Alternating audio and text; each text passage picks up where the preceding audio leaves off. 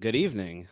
This is RJ with the IWS podcast, and I am joined by my brothers Isaiah and Travis. Good evening, brothers. How y'all doing today?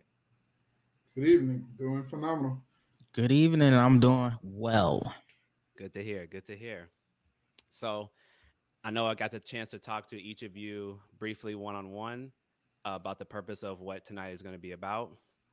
But just to restate for the viewers and the listeners, the purpose of these conversations that we have on this platform is largely surrounding mental health, both for individuals who are in the field practicing and also for people who are just on their journey, working on themselves, self discovery. And so that's going to be a large focus of what we're going to talk about tonight. And I appreciate, anybody who finds some value from this discussion because I think it's going to be quite exciting. This is the first time I get to have two people simultaneously. So I'm very, very excited. So without further ado, I'm going to start with you, Travis, as a fellow provider. I would like to ask you if you can give us a brief summary, if you will, of some of your background and your upbringing as you were growing up and like your family dynamics in the home. Sure.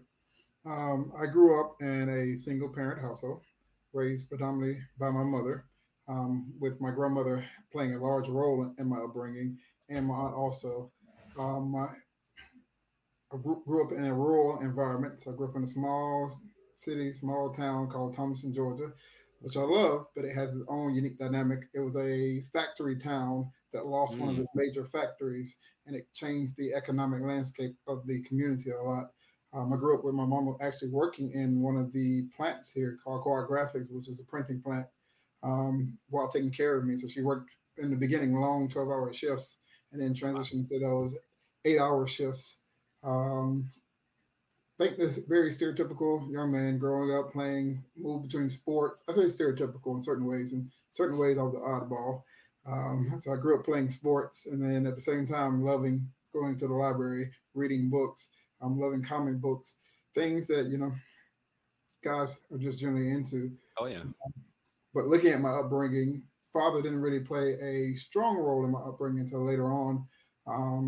Then I gained a stepfather, but I gained him around the time I was in high school. So during my transition out of my younger years, and then now me and my father have kind of a close relationship. So it's a different upbringing, I think, in the sense that I have the benefit of saying me and my bio dad, as I call him, is tight Yeah.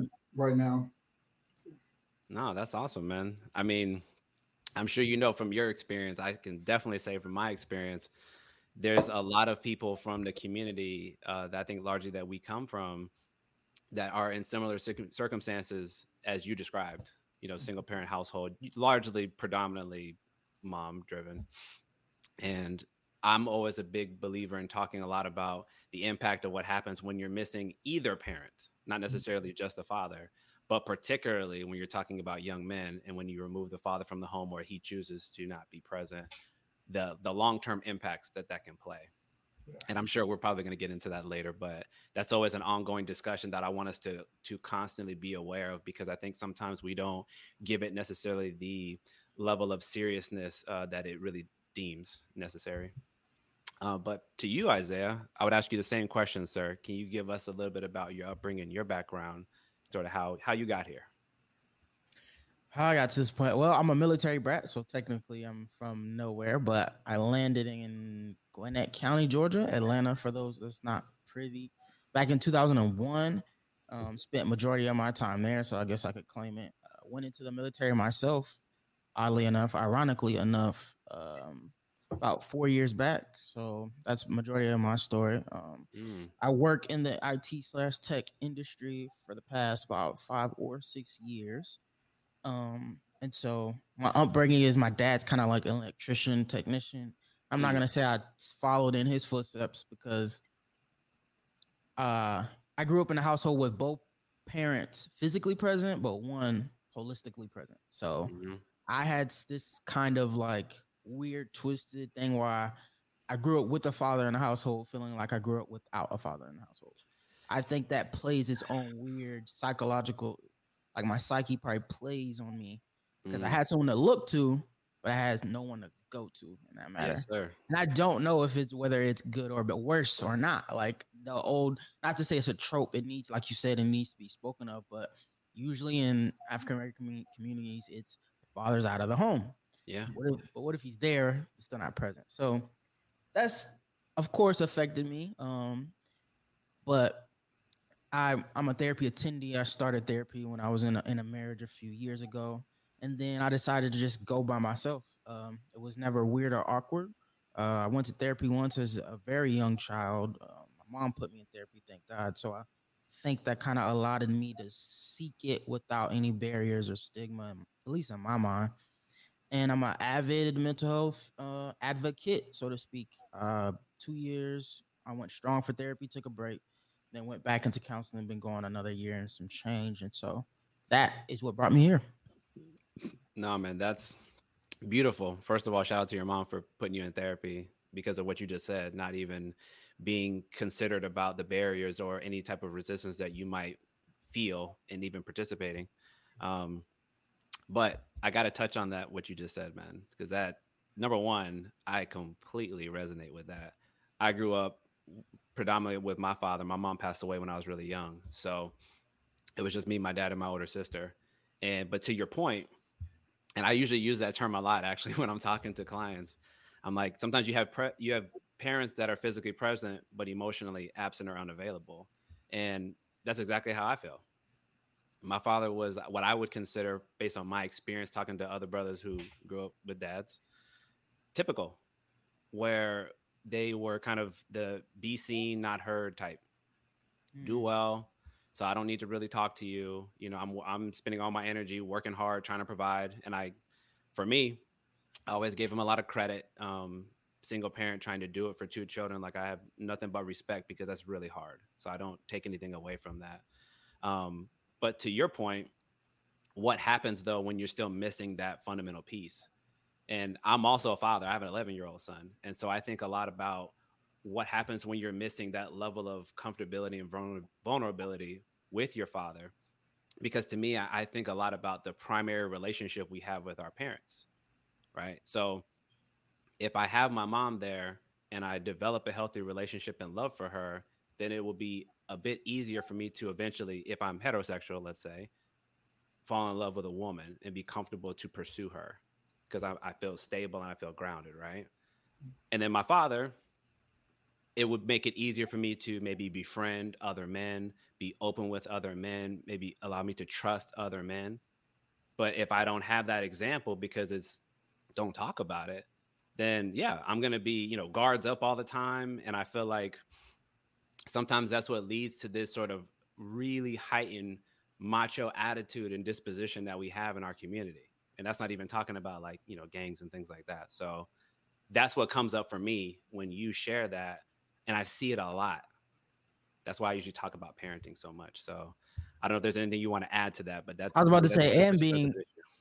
and being a husband, like not just if you were raised by a dad who's there and present, and let's say mine was married. For yours, if you say your mother passed, didn't have the opportunity to maybe as an adolescent see how a marriage is supposed to work, or how a Correct. man who is a husband is supposed to work. I Correct. technically didn't. I saw that, but I technically didn't see it. And I'm saying that to say I didn't see him be an optimal, the ultimate husband and father at the same time. And it's like he didn't even really have a balance, so to speak. It was just like blah. So you know what I'm saying? So that's what that inadvertently, or not even inadvertently, directly affected me to being a horrible husband when I did get married with, and that's how I started. Like I said, like how I started therapy was marriage counseling. But then I went myself, but I had to go to marriage counseling because I did not have a base or a foundation. Watching a man be a even good, let's just say good husband, and thank the Lord. I would have loved to have the child at that time, but if I did, probably would have fumbled that, and so to speak. So yeah, but yeah. So, no, man, you're talking about a lot of the implications. I think that can happen, right? These are like the inherent risks, and this might come up again later, but obviously there's generational divide. I don't know, Travis, if you talk about this a lot, but I get some brothers and sisters when I talk to them and we're like, well, what's different between us and our parents' generation? They'll say, oh, well, we have access to more information, and we are more emotionally aware. So that's why it's not as hard for us to not only become therapists or to go to counseling and not feel some kind of way, but it was fundamentally easier. There was less barriers. And I don't know how I feel about that. I don't know if I, as a parent, I don't know if I fully agree, because I feel like that's kind of giving a pass to say, like, you didn't have to try as hard, because the consequence of that is I have to inherit all of your trauma. I have to inherit all of the maladaptive behaviors, dysfunctional behaviors, because as Isaiah just said, I only know what I see, and I didn't have a good example, so I can't even imagine it because I have no point of reference. Mhm. Travis, have you seen anything like that, like in your practice or just with people that you've known, like coming up? I can definitely agree because one of the concepts that I'm fascinated by is multi-generational trauma. So it's the ideal that another party's lived experience will impact or shape your lived experience.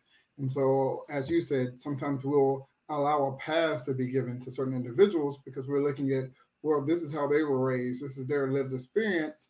And Yep. so, therefore, that's why they act the way they acted throughout my experience. And I think there's some credit to that. There's some credit to I only know what I know and I'm only exposed to what I know. Yeah. And I can only act or react or not act on things that I am aware of or not aware of. And so I give some credit to that, but then I look at it from an individual standpoint.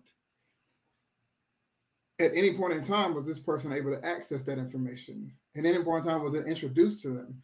Was that conversation ever had with somebody? Maybe you didn't go out and seek a counselor because in your generation, counselors were not the prevalent thing to go seek. But were there these spiritual leaders that offered similar services that you go out and pursue them? Were there other guys within the community that you sought out to help shape your journey? I know as a male, it could be difficult. As I mentioned earlier, I grew up in a predominantly female oriented environment. And so going to have that one-on-one interaction with guys based off of my personality, because I'm growing around all these females, sometimes that level of comfort isn't there because I'm like, well, what are we going to talk Correct. about?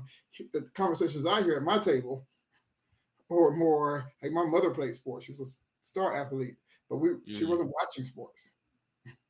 Like that wasn't the thing. And so the thing that generally bonds individuals to just to navigate or negotiate or have a conversation, I wasn't talking that lingo a lot of times. So I was going, oh, I read this book, or I wasn't into some of the things my mother was in, but I'm like some of the music she was in. I'm like, oh, I can talk about old school R&B. Um, I can talk about these particular topics that are of less interest to you because that's not the type of conversation you're usually engaging in. And Hmm. so I give some credit to individuals due to lack of exposure, saying, well, this is their situation, this is their dynamic. But at the same time, I'm like, I had access to certain experiences that I was resistant to. I can take ownership of. There were guys in my life that reached out across the board, but because of my attitude, I resisted to them. Hmm. So I had to take ownership on that part to say, well, part of that was my experience. Yes, I was young. Yes, I wasn't fully aware, didn't have the knowledge base that I had now. Hindsight is always 2020. 2020. So when I look back at it, I'm like, why didn't I make that move? But where I was in life is where I was in life. And I Oh, give credit correct. to that. And so I acknowledge when individuals say, well, this is a different generation, they have different access, there's a level of comfort there. But then I look back and say, well, there was different figureheads that maybe were not licensed professional counselors that they could have engaged in. Do we take ownership of the older guy that was reaching out and say, hey man, you acting a little wild, you acting a little crazy here. Hey, young buck, step in line. And you were like, no, Hmm. I'm not listening to you. I don't want to hear what you're saying. You have nothing to say to me. And then you avoided some of the resources you had. Because I think that's credit to that too. Sometimes we're resistant to the resources. Oh yeah. No, no doubt. And I agree. That to me would be like a nice synergy between what like an older person might say why they hadn't done anything to deal with their stuff, and what a younger person might say, well, we do have more access, so it would be a little bit easier. Because I'm very big on accountability and choices. And so again, to Isaiah's point, I'm like, man, it might be hard for me again to replicate something that I've never seen because I don't know what it looked like. If you try to think the two generations back, you might say, oh, well, maybe my grandfather didn't demonstrate the best behavior to my father, so of course he didn't demonstrate it to me. Point taken. This would be my only counter as a father. But when you look at your child, there's certain moments I feel that that something might be off. you know that your behavior, your response might be somewhat overdoing it, overbearing, inappropriate. At what point do you see that experience and you're like, yeah, but I'm gonna just keep doing that. I'm just gonna keep. I am not interested in trying a different way, because what do we say? What a lot of us in our community, but that's just how we do it. Go get that switch. Go get that belt. Right? We know what that is. We joke about it because it's kind of funny when you're not dealing with it. But in the moment, I will speak for myself. I was terrified. I was never comfortable in my living environment. I was always anxious because that's how my father was. He made the household. My father was in the Navy, by the way, Isaiah. So very strict environment. I also was Army for a period of time. So I know what that felt like. But why do I even make that point right now? Because when I think about my son and other people who are having children, I'm like, listen, you want to make your child feel like that? Oh, no, of course not. Exactly. You see something's wrong. You're like, man, they don't want to talk to me. They're kind of distant. They seem kind of like jittery or afraid. That's when you go talk to your faith leader then. You don't want to talk to a therapist? Go talk to your pastor. Go talk to your deacon. Go talk to your auntie. Go talk to somebody, but don't say, I didn't know any better. That's the only little bit of pushback I give, because I think, of course, I want all of us to do this work and engage in it, right? To do a lot of repair work and unlearn certain bad behaviors maybe that we learned. But I also want us to have that accountability and say, yeah, we can say it was probably harder or a little more difficult to access, but let's not, completely wash it away and say, well, they did only the best that they could do. Because I do think there is a portion that there is an opportunity that maybe a little more could have been done, because I'm always thinking about the next generation. How do we create less trauma, less stress, again, less negative behaviors, less attitudes? And those are some of the things that always come up for me. So I appreciate the feedback there. I'm going to go back to you, Travis. Again, you being one of the providers here. I'm always curious because I always want to know why we go into this field. So naturally, I want to ask you, what drove you to even want to pursue a career in mental health counseling? It's weird because I say, again, not a unique story, because I think a lot of mental health professionals, when they go into our field, is because they've lived through something or experienced something that drives their desire to want to work in our field. Because surely, unless you're of a certain caliber, it's not the money initially.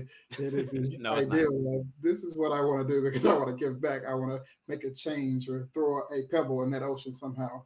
And so my story is very similar to a lot of other individual stories, in the way of, my best friend growing up was my grandmother, my maternal grandmother. I was up under her nonstop. It could be argued by many that I was not her favorite, but I was her favorite. People that would argue are only haters, and we don't deal with haters, because I stayed near her nonstop. And she was just if I needed something, wanted something, if I wanted to get out of a whooping, I run to grandma. Hey, grandma, mom's showing out now. You need to get her in line. And she's like, don't hit that baby. Don't do nothing to him. And I was like, safe, cleared. So I grew up around her, and I idolized her. I idolized everything she did. The lady I grew up around was very spiritual, very caring, very nurturing, community oriented. Anybody could come around her and she would be there for them. She would have something to say to them positive. I don't remember my grandmother ever being angry. But the other side of that is that she dealt with mental health concerns throughout my entire life. There were stories that was told to me of when I was a child, where she was making me cereal and she had to feed me, and she's making cereal, just grabbing random stuff out the cabinet, and she gets to finally finds the cereal, start pouring water, and like, you gotta eat, and being very driven by making me eat and not being fully aware in her mind. Back in the day, they used to say, she just has nerve problems. Now, I have official diagnosis what that nerve problem actually meant. Right. But so, sometimes she's just off, and you just kind of let her be off, and then she comes back. And I grew up with it. And I grew up watching the impact of those in her life and how it changed her. I grew up, for her faith was the thing that carried her. Her spirituality, her connection with God, her connection with her faith was the thing that got her to the other side of her mental health concerns. But I also saw the impact of mental health professionals in her life. As I mentioned earlier, I'm from a small rural town. the access to mental health services was there, but not Mm-hmm. very well spoken about. And then when you're going into those services, you very rarely find individuals that look like us in those services. And Yeah. so the quality and the level of care, the understanding of cultural dynamics was not always there for her. And so I saw her go through therapy and sometimes be impacted in a negative way by the psychiatrist or the therapist that was providing her treatment. I saw psychiatrists overprescribe her medication and it Mm. altered her mindset. As well as I saw some great therapists who, once she was in treatment with them, I saw some movement forward, some progress. And so my journey begins with her. I always joke. I said, if I ever write a book, I'm like, it probably be titled "The Journey from Woman to Man," and it would seem like it would be titled that way. And I'm like, okay, that's a weird title, but it's my journey start and my love for what I wanted to do started. It was cultivated by women, but then it transitioned to now what I want to do is to engage individuals similar from like me, other Yeah. males, and be able to provide Yeah. them treatment and service. But it started with my love for her, and it maintained with my love for her. And so that's kind of the journey to the profession. Was that seeing Wow. it work, seeing the failure, seeing the plus, seeing the negative, and going, Yeah. I need to make a change. That's why I was driven to come back to my hometown and work because I wanted to give back to my particular community. And it was like, you're coming back to a small town after leaving and going to cities. I was in Atlanta. I was at Georgia State University. And then I went to Orlando, Florida. And so that was the ideal of coming back to a population that's not even half of the institutions I attended. It's kind of crazy. But I chose it because I wanted to be a positive influencer, a positive pebble in that ocean of mental health. Nah, I hear that, man. Shout out to you for having that. I don't want to say just that foresight, but that wisdom, man. And it's interesting because you say your grandma. I had a similar story. It wasn't like 100% driven by her. I'm not gonna give her all the credit, but I will say a fair amount of the women in my life, outside of like kind of like what Isaiah talked about. Like I started therapy young. I started with like bereavement and grief therapy because of my mom. But I forgot like what those people were. I just remember like, oh, people come to school and they talk to you because it started for me like in elementary school. And but I forgot what their job title was. I just remember that they would talk to me sometimes and take me in like give me like a ice cream or something. But it took a little while before I realized like that was a profession. But like you said though, I always thought about the way a lot of the women were, particularly on my mom's side of the family, similarly driven by faith as well. But like the level of acceptance and empathy and compassion, I was always driven by that because they were kind of like my grounding point, if you will, that gave me like a good foundation. And the reason why I mentioned them in relation to what you said, because I always think about again, I'm always big on environment. Isaiah, I know you. This is our second time talking. I'm a big believer in your environment shaping your reality. And the reason why I bring up my mom's side of the family is because if I didn't have that side of my family, I don't think I'd be here. Not because my dad didn't keep me out of the street, because he did, but I had no coping skills whatsoever. I would have had no emotional language to describe how I was feeling or ever feel comfortable to share it. But I got a lot of that from that side of that family because they always were like very pushy to a degree, very intrusive about that. But I'm grateful because it helped me like be okay. As you talked about earlier with your mom, it made it easier for it to be okay to have those conversations. Because if it was like, just what I was getting at home 99% of the time, I was very great at compartmentalizing and pushing everything down and being a good student. So nobody even took a second glance. But obviously now being an adult, completely unhealthy. We would never advise, I'm sure I could speak for you on that, Travis. We would never advise a young person or an older person to behave in that sort of way if they want to have a healthy relationship with anybody. Um, so it's interesting, like again, like the environments that you grow up in and what you get exposed to, like they give you that initial outlook on life. And clearly for you, Travis, it's like your grandma gave you that inspiration. And I think it's beautiful when you have that. And then you being able to relate to other men, perhaps who grow up largely in female dominated households and don't have that relationship with their father. Notice like how that connected even to what Isaiah said. even though his father was there. But notice, like, I'm sure we can all agree to a certain amount, moms are good at cultivating vulnerability because it's more of like a feminine type trait. Like it's easy for them. I feel like we have to work harder at it. Not because we don't feel, not because we don't care. It's just, you can say societal pressure, gender roles, what have you. It's just not as easy for a man to do that unless he grew up in a very, very maybe progressive environment that made that normal. Mm-hmm. So imagine like that's like almost like you talking to somebody like him. And then you're also kind of speaking to me because even though I didn't grow up with the female dominated side, I still struggled at times to know how to navigate relationships with men because I didn't have a really good one with my own father. And that's supposed to be the first one, that you get pretty good at. So I think it's interesting the way, that came to you. Isaiah, would you say in your upbringing, even though your father, you and your father didn't have the best relationship, did you have difficulty or do you remember experiencing any significant challenge trying to like befriend guys growing up or talking about stuff with them? Befriend, yes. Talking about stuff, no. So I never was really, definitely didn't was never the girl's friend or the one guy that was in the girl group. And I was just super good with girls because I had a great relationship with my mom. It was like, nah, the male presence and the masculinity was in there. So I understood that energy and I could get on that frequency. And I have 2 older brothers, no sisters. Okay. So my mom was the only source of femininity and estrogen in the house. So gotcha. I knew through my brothers, let's say that.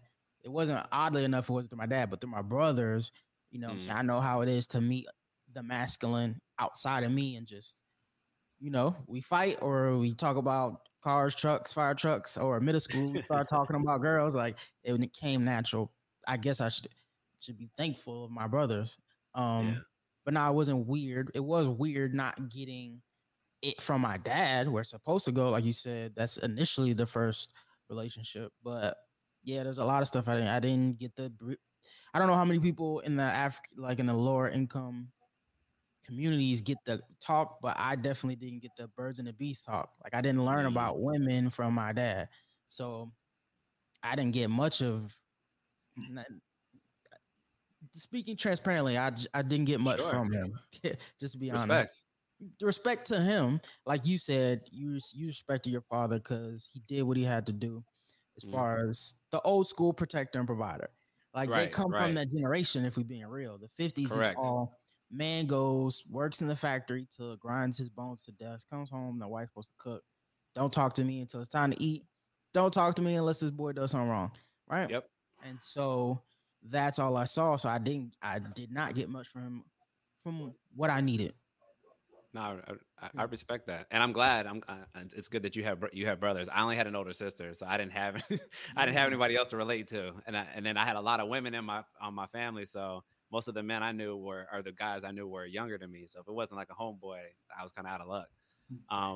But yeah, that's good that you had that. Go ahead, Trev. RJ, do you mind? I just want to add to that because you said something interesting. Because for me, my mother was what most would term the strong Black woman raising a son. And so when we talk about feminine energy, my mama was very girly girl, but she was also a softball player. And so my mother would cut grass, wash her own car, go out there and do those, change the tire herself. That was her. My granddad and my grandmother raised both genders to be able to do both. I need you to be able to cook in the house, and I need you to also be able to change your own oil. You will not depend on a guy, was my grandfather's kind of motto for all his daughters. And so being raised by my mother, because sometimes people are like, well, you're raised around a lot of feminine energy. And I'm like, my mama was raising a Black boy. And she gave me a lot of energy. A lot of our talks was, hey, don't cry. You're a boy. You're not going to do all that. Get it together, toughen up. And because I didn't have that male presence around me, because I was her only child at the time, and she was trying to instill in me some of those values. Like, we're going to toughen up. Don't cry. Don't be so sensitive. Like that sensitivity, the femininity, that energy mainly came from my grandmother. Even though my mother is 100% a girly girl, most of my saw her, we were out there in the softball field, and she was playing with the females, and she was so good at softball that she would play in the mixed league with the guys. And so, and so I would see her, during the day, work hard, grind, go outside, cut grass. And then, sometimes later on, she'd be in a dress, heels, high heels. I'm like, wait, and then, she was known for both. She was known as the pretty girl in high school, and she was known as also the athletic girl. So it's like, she's the pretty athletic girl. She's the ideal prototype for those things. And so a lot of times when I think about that energy, and people say, oh, that mother, that nurturing, my mother was very nurturing. She was very warm, welcoming, and those things. But at the same time, she was tough on me. Like me and my mother, we joked, we had conflict as a child. And she's like, I believe it. Stop doing that. We're not gonna complain about that. You work hard. And I was raised in low income family, so working hard was it. Like there was no crying. Get out there, do what you need to do. Correct. Make it happen. And that's what it is. Like complaining is for those who don't want to make it happen. And Absolutely. so I didn't really get a lot of. She nurtured me in the sense that I was her only boy, so she watched every last detail I did. I couldn't make a move. I'm surprised I wear polo shirts today because I was forced to wear those polo shirts. I have dreads now. It's like you're not gonna wear these dreads. But then I acknowledged that she did that because she was young when she had both my parents had me very young. They had me in high school. So part of my healing scenario with my father was I could not imagine at his age having a me like that. That's real. He had to grow into who he was. And now the balance is he had additional people around him that could have supported that, but you're young. Being 16, 18, these are the age, like 16, 8-year-old taking care of a baby. It's going to be different experience. And so I look at my mom and think about that energy, and I'm like, my aunt was the same thing. She played softball. I think my grandma was the only one that was really, really soft spoken, very gentle. And my mom was getting there, make it happen. Like she wasn't coming there. I was just calm down. It was, boy, get up, do this, get on it, man. No, listen, I respect that, man, and it's interesting. There's so many things I got to touch on, but the first one that both of y'all were talking about, and I really got to say this because this is going back to that parenting side, right? I'm very big as I've gotten older, particularly in my parenting role, and trying to understand the dynamics of these relationships that we play. What's traditionally mom's role? What's traditionally dad's role? How does that function in the Black community when we're usually operating with only one person predominantly there? Now, interestingly enough, Isaiah's the only one that had both his parents in the household majority of the time. I did, but it was a very short amount of time. Travis didn't at all. Right?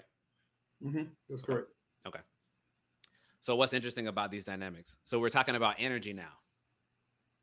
One thing I've learned, and I don't know if you all agree, but of course, this is a platform we're going to speak openly. For me, my experience has been that I feel like in most cases, there's things that we know men tend to have a pretty typical disposition towards, and ones that women tend to do. Women tend to be more of the nurturers, more of compassion, more of empathy. That doesn't mean we're not typecasting and saying every woman's like that. We're not saying they're not able to embrace other attributes. We're saying typically they tend to choose to embrace those type of attributes. It's just part of being a biological woman. And for men, we tend to be more of the providers, the disciplinarians, help provide structure and order, right? That just tends to be what we do. It doesn't mean every single man's like that. Of course, we're allowed to be sensitive and emotional and so on and so forth. But I bring that up because going back to the point about when it's parents in the household. So if I'm missing one of that, what happens? So in I'm going to compare, I'll bring you in Isaiah in a minute. I'm going to compare me and Travis. And I'm going to say for the most part, again, it was just mainly my dad. So I know my life is being dominated by a man being in the house. Travis, you would say you being dominated by a woman in the house. Mm-hmm. So what were some of the differences between us so far? You said that your mom was trying to navigate doing both. She's, again, I would believe she's going to tend to lean more towards being emotionally available, vulnerable, compassionate, but she knows that she's going to have to also pick up the slack because bio dad wasn't there in that way to be strict, at times stern, trying to provide that order and discipline that a man would typically do, that the father would typically do. Mm-hmm. Right. And then on my side, I got all of that and none of the compassion and the empathy and the warmth and the vulnerability. So I got an abundance of the stuff that men we do really good, but none of the stuff that the mom usually would give you, right? So that either way, the point is it's imbalanced. Yeah. Why am I even making this point? Because this goes back to Isaiah. Because to me, you have to have both parents in every child's life. Point blank, period. Because I talk about co-parenting a lot. I co-parent. And sometimes I'm working with a client, I'm working with a family, I'm working with a couple, and they're like, oh, I just cannot deal with his father. I cannot talk to his mother. And I'm like, listen, man. You don't get to say that. Because when that child has to grow up, when you don't work with them and you remove that person from their life, you have no idea what hardship you're creating for them. You don't even realize it yet because it's not going to manifest yet. But I'm telling you, based on my lived experience, Travis, even what you just said, Isaiah, even what you just said, and all the clients that I've worked with that I've had to have these conversations with, like, you need to understand, we have roles for a reason. There's a reason why it takes both of us to make this person, because we have different dispositions that each child is going to need to be balanced. That, to me, in my humble opinion, is really the only main difference between us and, let's say, our white counterparts, is we're coming up with 50% of the stability in the household and wondering why it's harder for us to compete with them. Because a lot of them come from stable households, traditional households, and we don't. I don't know if y'all want to add anything to that, but that's like a platform issue for me. I think, jump in real quick, I think when I think about it from my perspective a little bit, I agree that lack of stability, that lack of access to certain things causes that imbalance to kind of play out in certain people's lives. But then I even think about a little bit, my mom was very particular about who she dated. She wouldn't allow anybody to come into that environment and disrupt kind of the path that she had set forth for us as a unit. And I think I'm not going to tell my mom's full story out here because I want to put a business out in these streets. Perfectly fine. We respect privacy. Yeah, I want to respect privacy. I don't want to watch this and be like, oh, so you talk my story. You talk about your story, not my story. But I honor that because what she taught me in doing that is boundaries.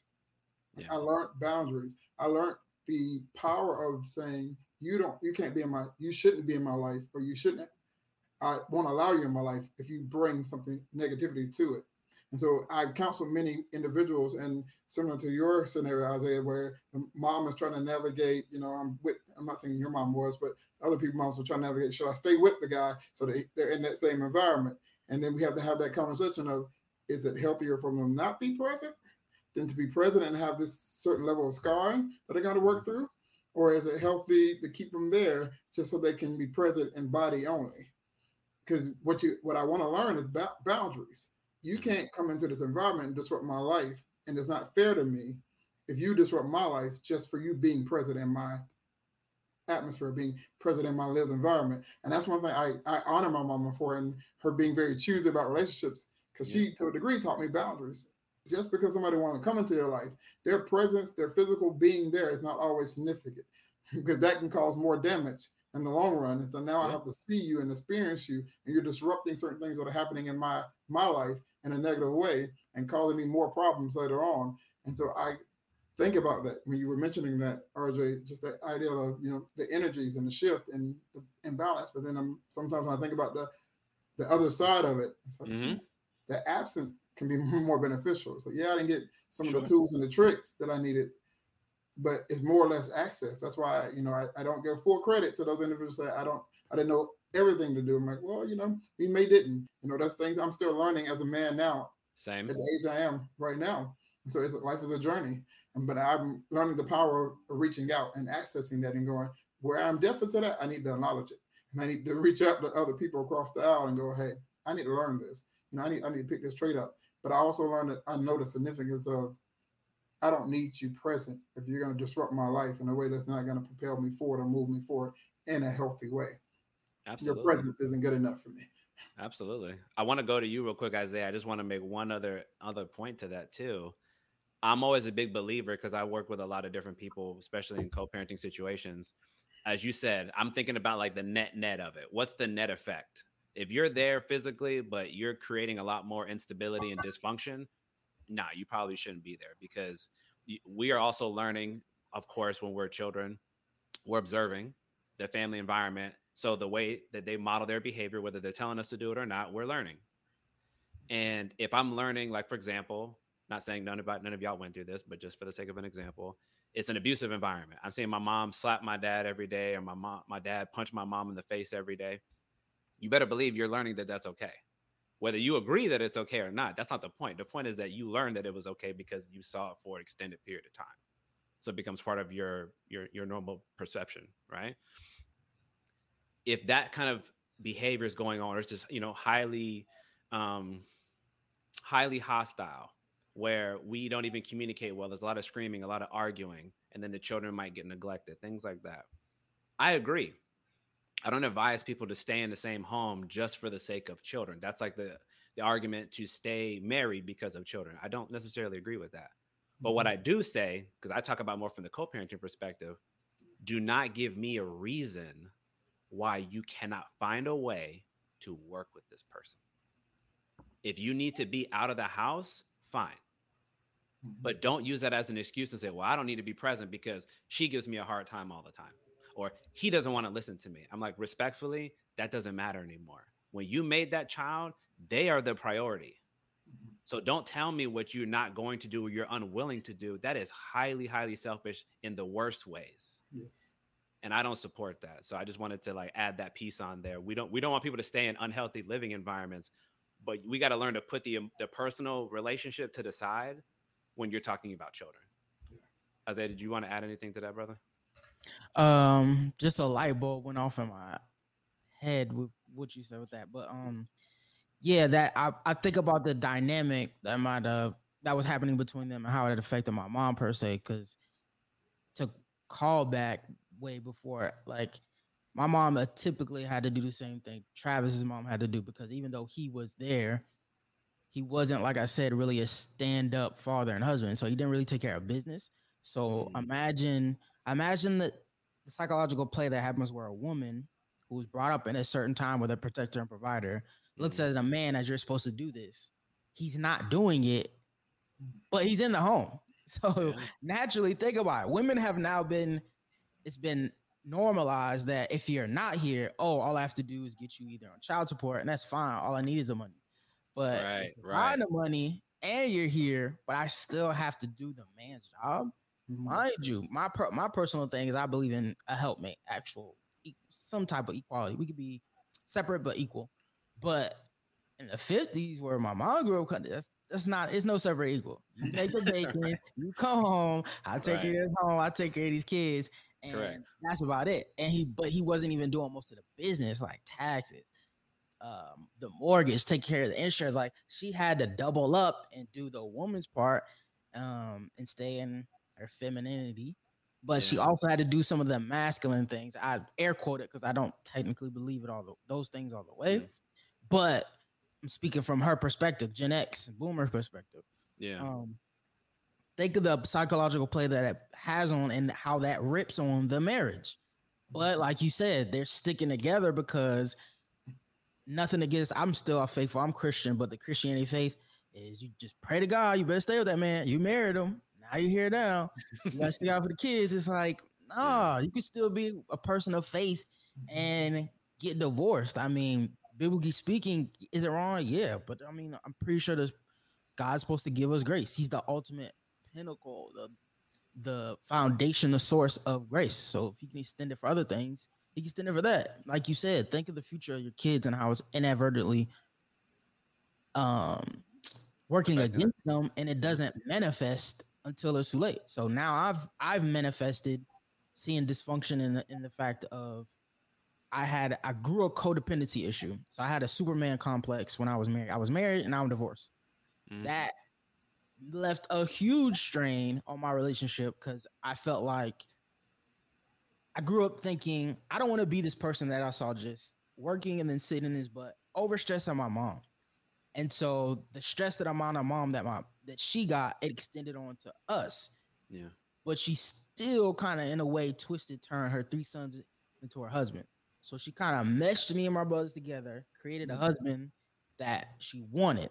But that caused strain on me and I just extended that into my marriage, and that kind of fell where it may. I don't want to speak about that story. I spoke about it too much. That's okay. But I understand. No, man, that's powerful, man. And Yeah. do you want to say anything before? I don't want to jump in between if you wanted to add. I'm just honoring what he just shared, because I know in this conversation for me, it's big to be able to honor kind of the authenticity. Because I know for me, I'm speaking as a therapist, but I'm speaking more or less as Travis Crafter, the human being. And Yeah. that's, some of this is not theory based. It's No, not. no, this is all practical and happened. Yeah. So no, I'm always appreciative for anybody who owns those types of challenges that they might have experienced. And I think sometimes we fixate too much on what didn't work and what failed and how we do it differently. I'm very much a believer in the culmination of all these experiences, of course, is what gets us to today.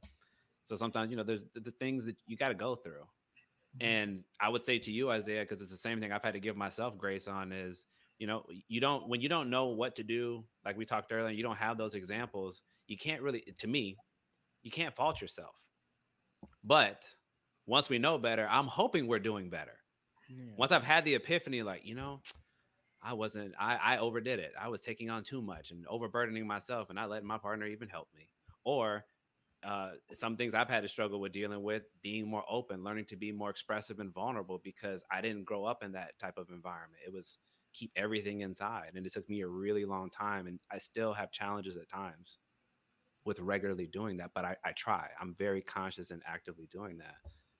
But you got to fail a lot of times to learn those lessons. Those to me are the ones usually that stick the best. Those emotional pains, those are the ones you can recall at an instant. You're like, oh man, I remember exactly where I was at, how I was feeling. I remember like it was yesterday. And I think sometimes you need those experiences, as hurtful and as harmful as they may be at times, to hopefully learn and grow from them so that we don't continue to repeat those mistakes in the future. I don't know if you two would agree, but that's just sort of been my way of conceptualizing that as I've gotten older. 100% agree. Yeah, I'm there, because I definitely believe in. I'm a confrontation dude, and so a lot of times when people say I need to avoid confrontation, I'm like, nah, confrontation is a growing period. Anything that grows has to go through some type of level of resistance. Yes. So that resistance will either build you, shape you, or bend you towards a certain direction. And so I do acknowledge the benefit of pain as well as joy. I'm an all-around emotion person. It's funny because I'm like, I love emotion. That's one thing when people see me, I'm like, the first thing I tell them, I hate to tell you, you're sitting in front of a guy that loves emotions. I embrace them. I mean, Right. all of them, from the pain to the happiness to the joy to the discontent to the other ones, full range. So Mhm. I acknowledge the impact and significance of emotions and all of them, not just some of them, not just the good. Now that's beautiful hearing you say that too, because I think it's natural to only lean into the positive stuff and of course want to gloss over and drive very quickly by the negative stuff. But I've learned, even in my own experience, and I'm going to touch on this in a little while. Grief and loss and just general hardship that a lot of people I'm sure are experiencing right now, to not shy away from them and really allow yourself to sit in them, because that's where a lot of real growth and learning is going to happen. But if we are too afraid or too preoccupied, there's a lot of good learning that we'll miss, because you're just like, I just want to get to feeling better again. Can you help me do that? Nah, man. To get you to where you want to be, we got to sit in that for a little while, and it's okay. It's what helps the highs feel high, Mm-hmm. and we have to experience those lows at times. So definitely good conversation. I'm gonna pivot back to you, Travis. So I want to hear a little bit more. Obviously, I've known you for a little while, but I want to hear more, since we haven't been able to see each other in a while, you being in Georgia, me being in Florida. What has your experience been like, let's say over the past few years, you being a Black male therapist in your field, in your rural community? What has that experience been like for you? It's been an interesting journey. I'm not gonna lie to all. I told you I'm just coming as Travis, not the licensed professional counselor that I am. But it's been a very interesting journey, and I say that because if you look at my career, um, you get a feeling of how interesting it is. When I left Florida, went to school in Florida, came back to Georgia because, like I said, I wanted to work back in the community that I was born and raised in. But my career didn't initially start here. I sought out a position here, but wasn't available or wasn't afforded the opportunity originally. So I worked first for an agency that I will not mention their name. They would never be mentioned in my presence. Just keep it at that. We don't have to give them any shine. It's okay. No shine from me. And then I kind of followed up working for another agency in Macon that gave me my ability to work in the correctional facility. So I worked in the jail. Didn't really think I would love it, but being honest, is one of the most exciting times as a counselor I had. And it's like, oh, well, why would be working in the jail or working would be an exciting time for me? But it's because there was a level of authenticity that you can reach when somebody already has the perception of, well, you're already prejudging me, so I might as well just be honest with you. I'm like, oh, I'm not really judging you at all. Let's just share each other. Let's share stories and let's understand how to guide you to whatever direction we're guiding you towards, or let us share your experience and guide you toward a direction. And so there's a level of honesty that was, to me, impactful in the first part of my career, because I'm all about congruency. I'm all about the authentic person. I'm all about meeting you exactly where you are and kind of help guiding you to wherever we're going. Not that I'm guiding you to that destination, but I'm bringing light to those areas that you want to be brought to, and then helping shape you towards that destination or move you towards that destination. And so that was interesting. But majority, if we think about prison and pipeline system, that was African American males that I was mainly providing services to, and females because of how the prison system is. And so I moved from that then to moving towards working for the rural town that I work for, which is predominantly at the time made up of non-minorities. And so working in that population and community mental health, I mainly service Caucasian males and females with very limited experience with working with African American males or females.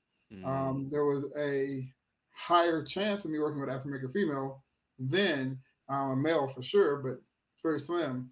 It wasn't until I started doing outreach, doing stuff in the community where they were like, oh, we have a male counselor. He's African American. He has dreads. He's a little bit younger. Wait a minute, what's going on here? To start talking about mental health. He's going out talking about mental health, making it a normal in a conversation, that I started to see an influx in African Americans as a whole and males. And so my career, even though it started mainly servicing population outside of the cultural group that I am a part of, it was an interesting journey because being in a rural town, you're fighting resources. We have absence of resources in this rural community. We're fighting cultural dynamics here still. And so they're sitting across from me saying, well, can you understand my experience? And I'm like, well, I can. I'm a therapist. I'm trained to understand your experience. Even though we don't come from the same cultural background, I have a particular set of skills that allow me to process out your experience and help work through your experience. And then it transfers over to me kind of moving from that experience to now working at a college. And so that experience is uniquely different because I'm coming into a college setting where now people are seeing me, a Black male with dreads, and they're going, now I'm seeing an influx of males that I'm working with, and they're going, I'm seeking out treatment, which was way different than in the rural setting. And navigating that as a professional is difficult because the way people receive you is difficult. I had to explain my education a lot more when I was in community mental health setting. I had to go, these are my degrees, this is my background, which is not true to my personality. I'm not one of those guys that want to go, well, this is my background, this is my degree. Let me use the counseling jargon. Let me sound like a professional. I'd rather have an authentic, real conversation with you at whatever level we need to have. And then I find myself in the college setting now because I'm working with more African males. It's this automatic appreciation, and I have to bring them back and say, I don't know you. Yes, we have had some shared experiences because we're African American males, but I don't know you. And I don't know how you reason through your shared experience. So I want to pull back and get to know you as an individual. And I'm going to navigate that a little bit more. And so it's been an interesting journey because there's been moments where I've been received. There's been a moment where in our field, there's few African American males. So working amongst coworkers, I'm the only guy and I'm the only Black guy in the room. And so having to navigate, we're going to social settings. I'm not getting invited. The after work events with other professionals where I can share about my experiences, I'm not always getting invited to those events. And so now I'm isolated while working in my field. And so having to manage that as a professional and sometimes having to manage being back in my hometown, which I love, but it's different from what I've been doing. I'm used to going out to parks and running and doing half marathons and walking through those parks and getting access to Stone Mountain and going up and down the mountain. And we have one park here. And it's a part where you see the road, and it's not one of those parts where you get lost in the woods. And so finding ways to take care of myself was more challenging here. And so I'm being isolated by the community. I'm being isolated because I don't have the self-care tools that I have. And then let's be honest, coming back here, I had that. You read in W.B. Du Bois' book, Souls of Black Folks, you're coming back and people perceiving you as this educated Negro that's coming back into this community and wanting to change it and be different and kind of usher into a new age. I'm like, I'm not trying to change the culture of Thomaston. I want to expose the culture of Thomaston. And so I've had some resistance there when I was in my hometown of, well, he's coming in and different. I'm like, really? I'm the same guy that I was when I was younger, just a little bit more confident and a little bit more vocal. So I had a lot of these same opinions when I was younger. It's just I'm not vocalizing. I have a little bit more courage, a little bit more strength to say it, and to be assertive about it. And then moving to the college setting, now being in a diverse environment, and that's changed the landscape of how I experience being me and being a therapist. And so it's weird because as a therapist, you're going on a journey while you're taking people through a journey. You had to navigate outside things that are happening around you while you're helping other people navigate it. No, that's oh man. I can't even hit everything you just said because you hit so much inside of me, man. That last line, you're taking other people on a journey where you're on your own journey. Truer words never spoken. I think about to your point, like even listening to your journey, right, and what you just described, you went from like seems like lack of acceptance really in the communities that you were trying to serve, and maybe let's say maybe a little more homogeneous. Would you say? Yeah. Like you said less Black folks there, to getting in a college setting and seeing a lot more diversity. I always ask that question because I've had to think about that a lot myself. And Travis, I think I talked to you a little about this offline, but Isaiah, you definitely haven't heard this, so I want to make sure I share that. For me, it's been very interesting in thinking about that question because number one, as Travis just said, there's not a lot of us. Like, I don't even want to imagine the percentage. I want to imagine it's probably under 1%, somewhere around there in terms of total population. And just to be clear, I'm going to say this disclaimer too. This is nothing against our white brothers and sisters out there or anybody else that does this work. But representation does matter. Like, we just have to say that. So if we're this tiny, tiny percentage of that group, and we know that our community historically doesn't reach out for services, in my mind, I didn't really feel like I was going to exclusively working with our community or I was going to spend a lot of attention in our community because I just thought maybe they're not going to really care as much. So I'm probably going to end up doing the work that a lot of our colleagues might do. And I'm kind of pivoting to my next question, but I just got to say it because you brought up so much. Everything for me changed summer 2020 with George Floyd. That's when my eyes opened because I saw so many brothers and sisters who started reaching out directly and saying a lot of things about, I need to see somebody who, no, you don't know me. No, we're not a monolith, but you can understand a little bit about my lived experience because we might have that in common. And there's a little bit less I have to explain, which makes me feel a little more comfortable to want to engage with somebody like you. And that was extremely, talking about going on the journey, extremely empowering to me. Because I never thought I was going to be, in that sense, I felt a bit uplifted, extremely validated that, oh no, we want you. So I was like, okay, so I need to pay more attention. And that's what really helped me start to really, even to get to this point to talking to you brothers tonight, that's what helped me get there. But it wasn't always like that because I didn't see that influx of people and we're all taking it seriously. And, people are specifically starting to look for you and appreciating you and your unique outlook and the fact that you came from that community. So there's something you want to offer. And so that's a huge reason why I ask those questions, because I hope that more people, as whomever may watch or listen, if they're interested, would seriously consider doing it because there is nowhere near enough of us. And there's a lot of work to be done. So I really appreciate you, Travis, for sharing that. And I hope that, other people who, again, are interested might consider doing this type of work because it's very necessary. To you, Isaiah, though, I know we talked a little bit offline, and number one, confidentiality is important. So do not feel any pressure at all.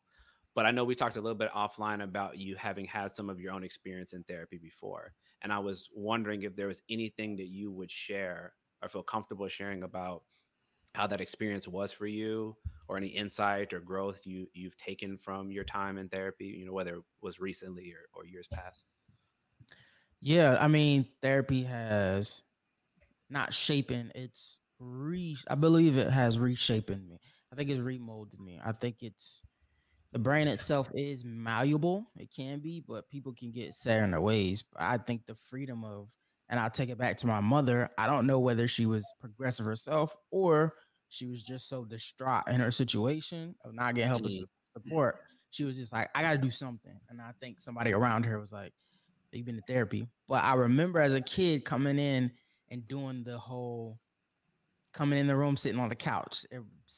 I think I've heard white people before call it say the couch. I could just remember. I could just remember that idea, and I was like, I was that kid. I remember a lot of '90s movies where it's that kid and you're playing puzzles, and it's kind of like I forget some other therapists talked about it, but you do the therapy work through keeping the kid kind of distracted and just talking to them. I was like, that was me, and I don't know inadvertently that like I said, led me to therapy. But mm, once I did get there, it kind of reshaped me. I rethink a lot of things. It's affected. I don't want to. Let me say it is 100% positive. Let me say that 100% okay. positive. I would, if I had to do life over again, I would have went to therapy sooner, way much sooner. Trust and believe me. It's made, and I choose decisions. I make decisions better. I choose the people around me better, so to speak. It's everything has to comes from a standpoint and a lens of, I guess I'm gonna just say mental health, right?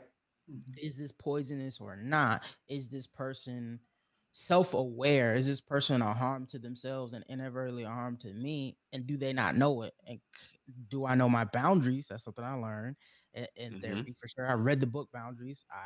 I suggest, I'm not a professional, but I suggest the book to anyone. Um, yeah, but I learned those boundaries and learned that through therapy. So I try my best. I was one of the people, like, I think it was a year in, I wasn't one of the my therapist babies. Well, my therapist said this, my therapist said that. The therapy doesn't say this. And I was just like, I think that's a growing pain. Hopefully nobody watching knows, like, you might be that person, you might not, but that's a growing pain. All right. It's kind of Sure. like going to school for psychology, delusions of grandeur. I kind of look at it like that. It's like you're gonna have this new the lens you look through had been cloudy, and Mm-hmm. someone just took alcohol wipes, and now you can see, and now you're like, oh wait, y'all probably shouldn't be doing that, or no, you probably shouldn't think that way. I had to go through that, and that was a social kind of. I felt myself becoming a social pariah because people who don't understand the language, the verbiage of mental health, it sounds Mm-hmm. like Japanese to them, but it sounds like you're preaching. And that has to do something with the black community. It's like I think we go to church so much and hear someone like preaching, you probably don't want to hear it nowhere else. Mm. It's like you gotta have a conversation more than you preaching. And so Correct. I'm learning that through going through therapy too, in my own works, and whether or not I'm on a show or I'm out at a mixer with a co-ed mixer or not. It's like put the medicine in the candy. I'm learning that through therapy, right? I'm learning so much about myself. I'm learning so much about not other people, but how to interact with other people and how to. I'm learning from my coping mechanisms. I'm more hopeful, so to speak. That's where I get from therapy. The fact Beautiful. that I know how to create a atmosphere or create a thought process and manifest something positive and know how to actively work in the moment. That's the thing I think people don't get from therapy. Like, I know how to handle stuff in the moment. I've learned how to be a master of my emotions and how to actively think and respond, not react to a disheartening, traumatic, or very triggering situation.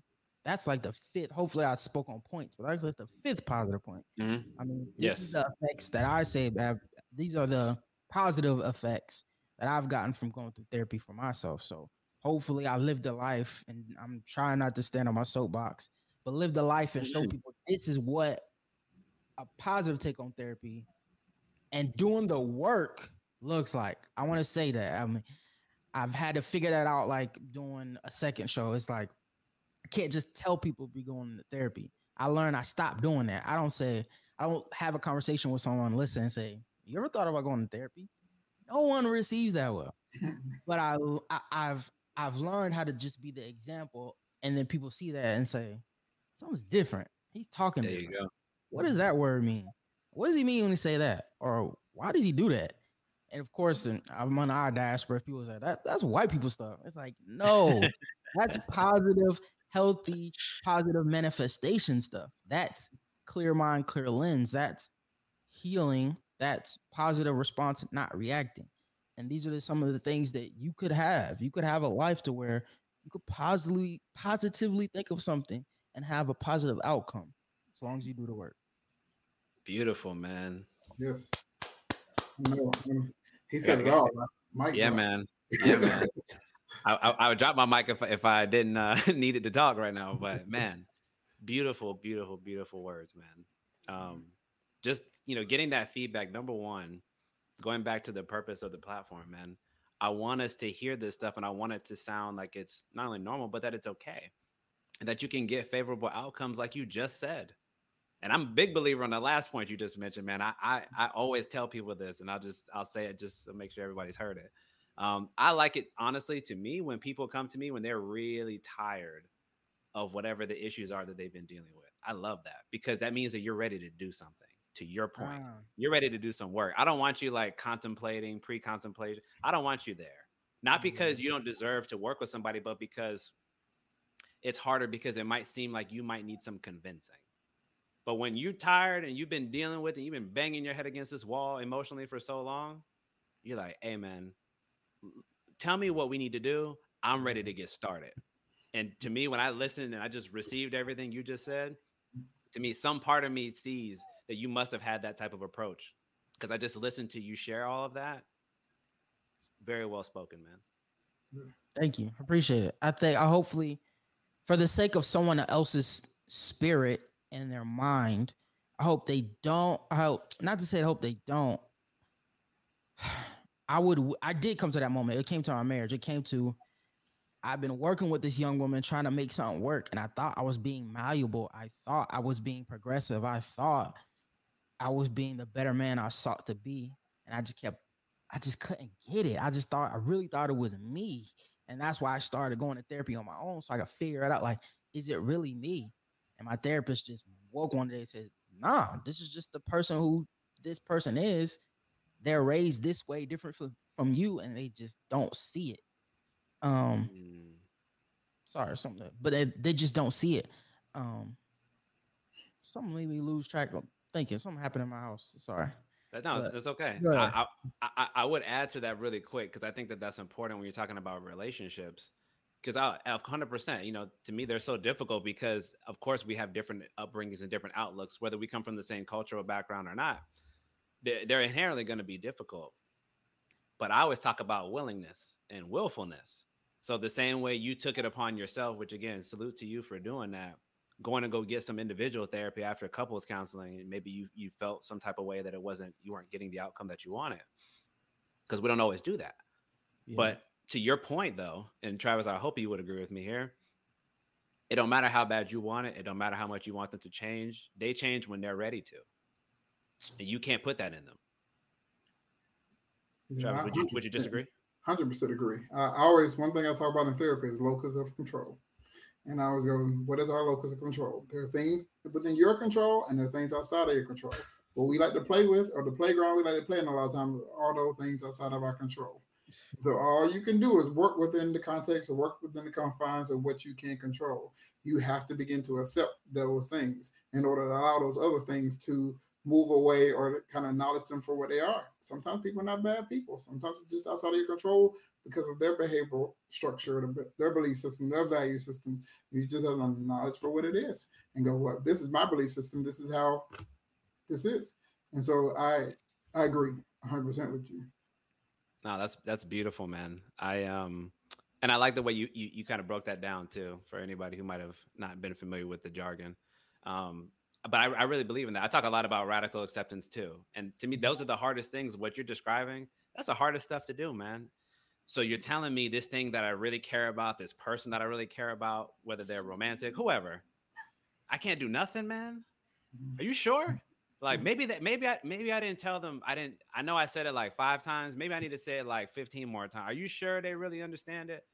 sir, it's not within your ability to manipulate that person into seeing things from your perspective or to recognize something that they can't see.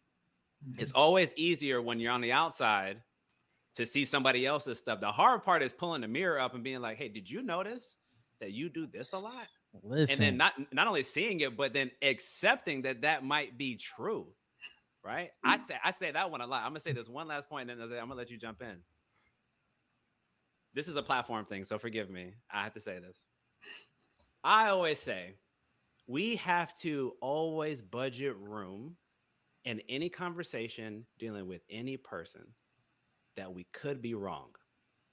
And the reason why I say that is because if you're willing to do that, you're willing to hear outside perspective, and it's easier to come to resolution because you're not stuck in seeing everything your own way. And I really, really hope, because of what both of you just said, that sinks into somebody's mind. But Isaiah, go ahead. Nah, I had that realization. So that is when I'm trying not to talk about it, but it's much of my story and it's where my therapy journey starts. So I don't reference this time with this young lady in my marriage just because I'm like, maybe I am bitter. Maybe I am. That's the one thing. I've already had the mirror up, so I'm fine. Am I bitter? Am I jaded? Maybe. I've been in therapy 2 years post that, so I don't think so. But anyway, that realization of thinking that this person really doesn't get it, and the thought of not just a loved one, but romantically is different because you have physical relations. And you're sitting here thinking like, we doing all this. We done did this. We done did that. We done did what we wasn't supposed to do. If you're religious, we done did this and that many times before you got married. So you sitting here and telling me we haven't made a bond so great that you couldn't for not just me, us, both of us, the union, this new being that we created when we got married, for that and us separately. You can't just break down on yourself and say, what am I doing? That's all I could. That's all I ever could want. But like you said, I couldn't astral project my own self into her and make her see through my eyes and see like, you're not always. It's okay. Like, it's really okay for you to be wrong. It's really okay. And I'm not gonna beat on you, but it's really okay for you to sit in that room with this person and be like, okay, what's wrong with me? But it just nature that I think of nature versus nurture, right? She grew up somewhere in her own dynamic around her own people where it was just normalized. That's it. What am I going to do about it? Well, who am I to come and tell a person that's been something that's working their entire life to tell them they're wrong? That's like you going to Superman's world and saying, hey, man, why are you guys all flying around here? You're supposed to be walking. Oh, look at you. Like, what are you talking about, my guy?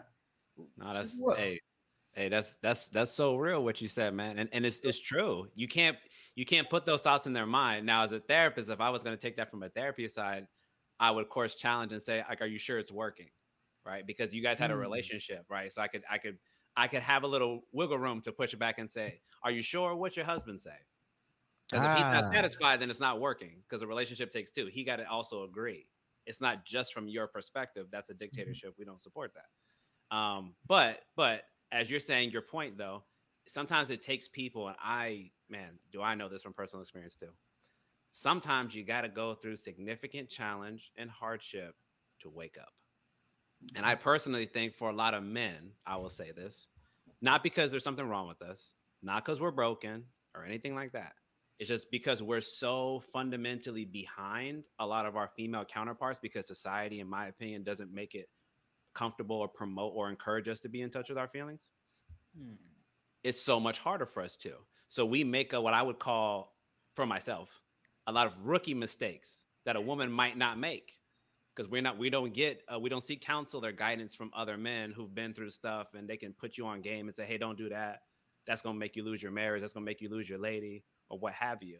So we make those mistakes. We stumble, we fall, we cry, we get upset, we get hurt, hopefully go to therapy, wake up, make the connections like, oh, let me not do that again. And hopefully we have better relationships and better outcomes. But I think for a lot of men, that happens to us, not because there's something wrong with us, but because there's such a lack of awareness, and we're so unlikely to engage in these conversations that naturally we're going to make those common pitfall mistakes. Yeah, I have to jump in on this with you, Isaiah. Please. You started speaking to my soul a little bit, because for me, I love the realness. authenticity that comes along with when a person say, maybe I'm here, maybe I'm not here, I don't know. Let me just explore it. Because I must speak therapy mumbo jumbo just for 5 seconds again.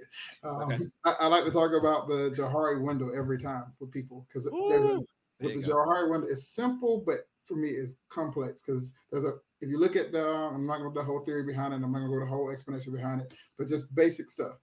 There's a part of ourselves that we see, that other people see, that we see together. It's a part of ourselves that we see that other people don't see. There's a part of ourselves that other people see that we don't see at all. And that's a part of ourselves that's completely unknown to everybody. And sometimes we don't like to acknowledge that there's a part of ourselves that is completely unknown to us because we're still growing and still developing.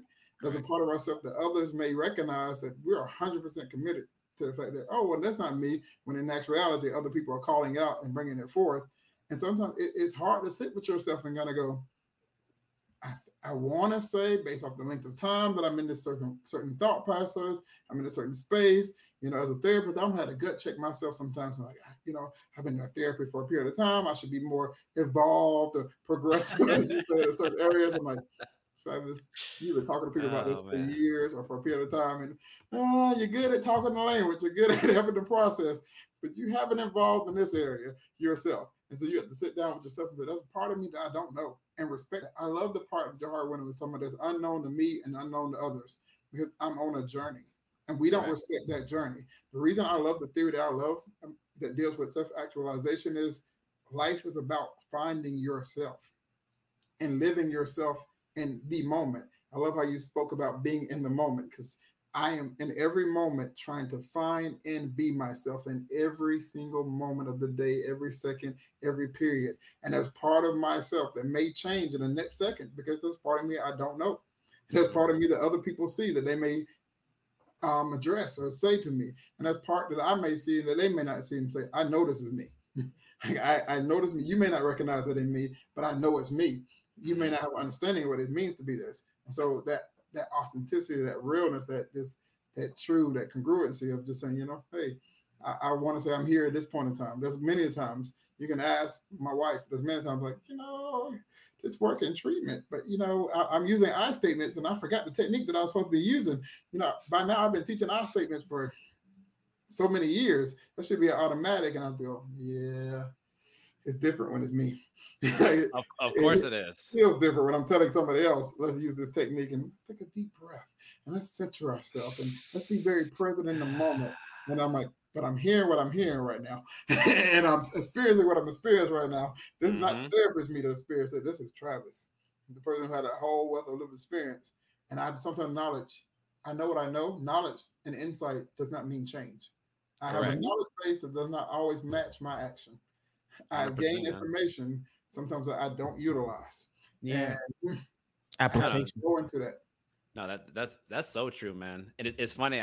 I usually have like a expression about that too, in terms of there's a lot of things that like you can cognitively understand something's going to happen. I usually use kind of like a more extreme example, like let's say that you have like a loved one who is ill. They're going to pass at some point. You don't know exactly when, but you have like a rough idea. But knowing and experiencing are two different things. So you cognitively understand that it's going to happen, but when it actually happens, it's still going to break you. You're still going to experience this rush of emotion of probably extreme sorrow and pain, depending on your relationship to them. But you knew ahead of time, you were preparing yourself, right? But it doesn't take away the fact that in that moment, that person is no longer here, and you have to sit, as Travis mentioned earlier, you got to sit in those emotions and those feelings and understand that. And I think sometimes, we try to gloss over that, and I get it. Lord knows, I get it. Who wants to really experience pain? Very few people will say, like, put my hand, sign me up, I want it. Most of us will say, no, man, give me the good stuff. Give me the rainbow, the unicorns, Candyland. I'll take all that. I don't want none of the hardship. Can you do that for me?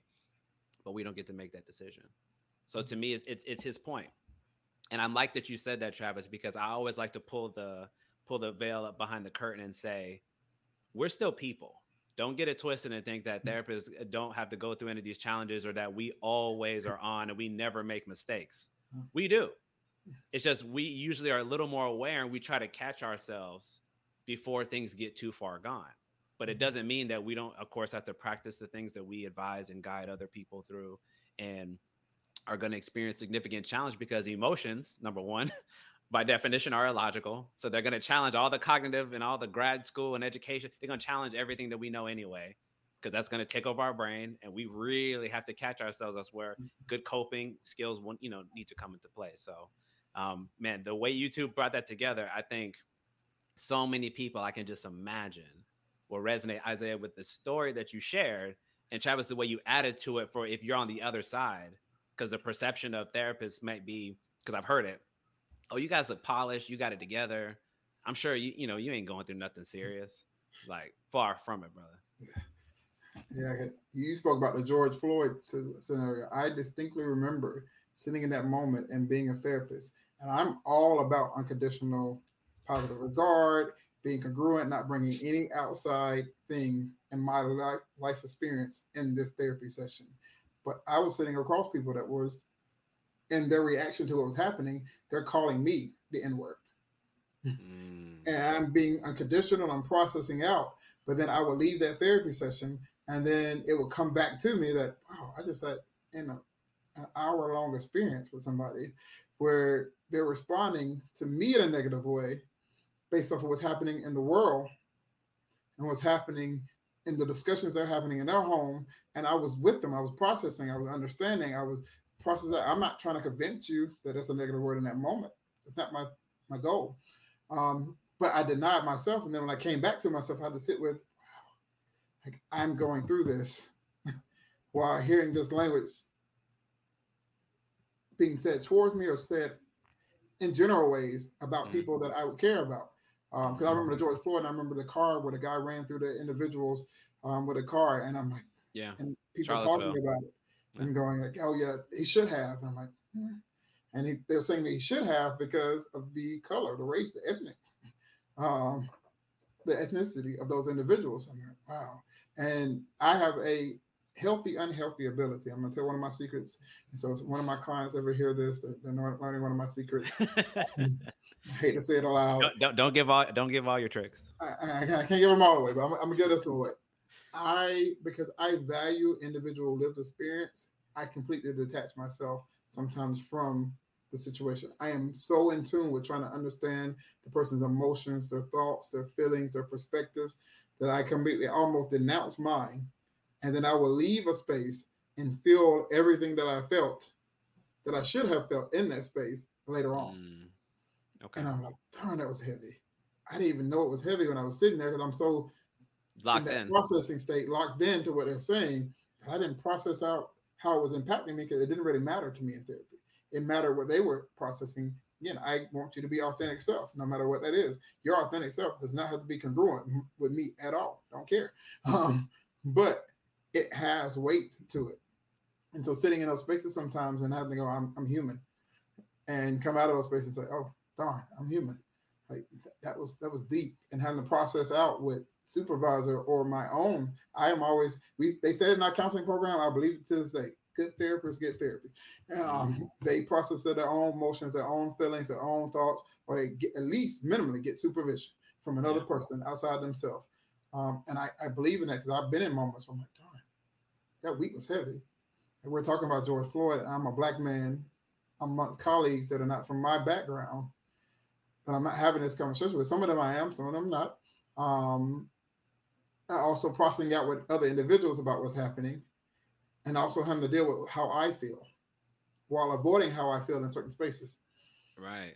And I spend more time in that space than I spend in my own personal space, because I was busy during that period of time. I was busy surviving COVID and what was happening in the global community. Heard. So it's crazy.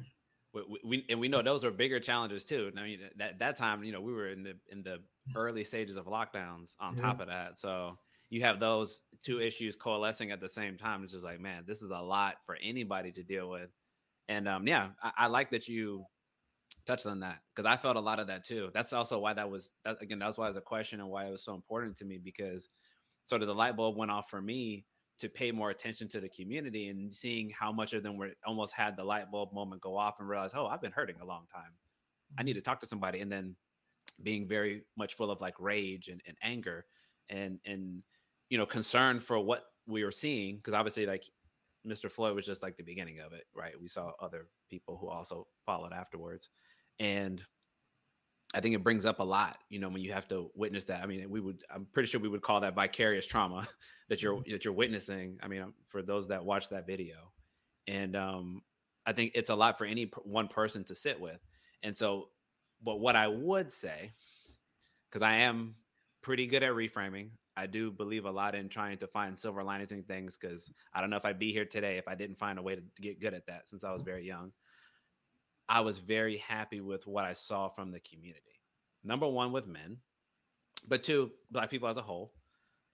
I saw the conversation start to shift, right? So like I started watching like celebrities, personalities on like the radio, stuff like that. People were talking, like I was usually talk about like Charlemagne on the Breakfast Club. You started seeing different people talk about their own experience, going to therapy regularly, writing books about it, encouraging other brothers and sisters to go do it. And I don't remember in my lifetime, I'm 35, I don't remember hearing a lot about that since I was a child.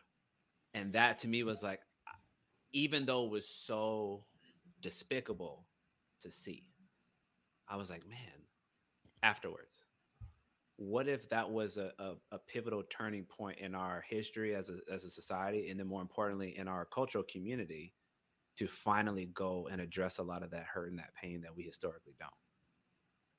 I don't know if you would agree, Trav. I don't know, Isaiah, if you felt anything like that for yourself.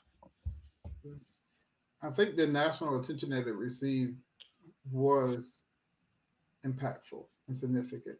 As we know, like you said, there were several incidents after and several incidents prior to that occurred that were not acknowledged. And so the fact that acknowledgement that this space was producing a certain level of reaction from parties within our culture and outside of our culture was a significant shift in the dialogue and the conversation I was having, because you can't move anything forward if both parties are not willing to dialogue and have a conversation. And I'm not saying right now that all the dialogue is finished and everything has resulted in a progressive, happy, good state, but to begin to have those conversations, like you said, and see that shift in the culture, to see the shift in, I need to take care of myself. This was traumatizing to begin to shift, and we have to acknowledge the feelings and the thoughts of other people was significant.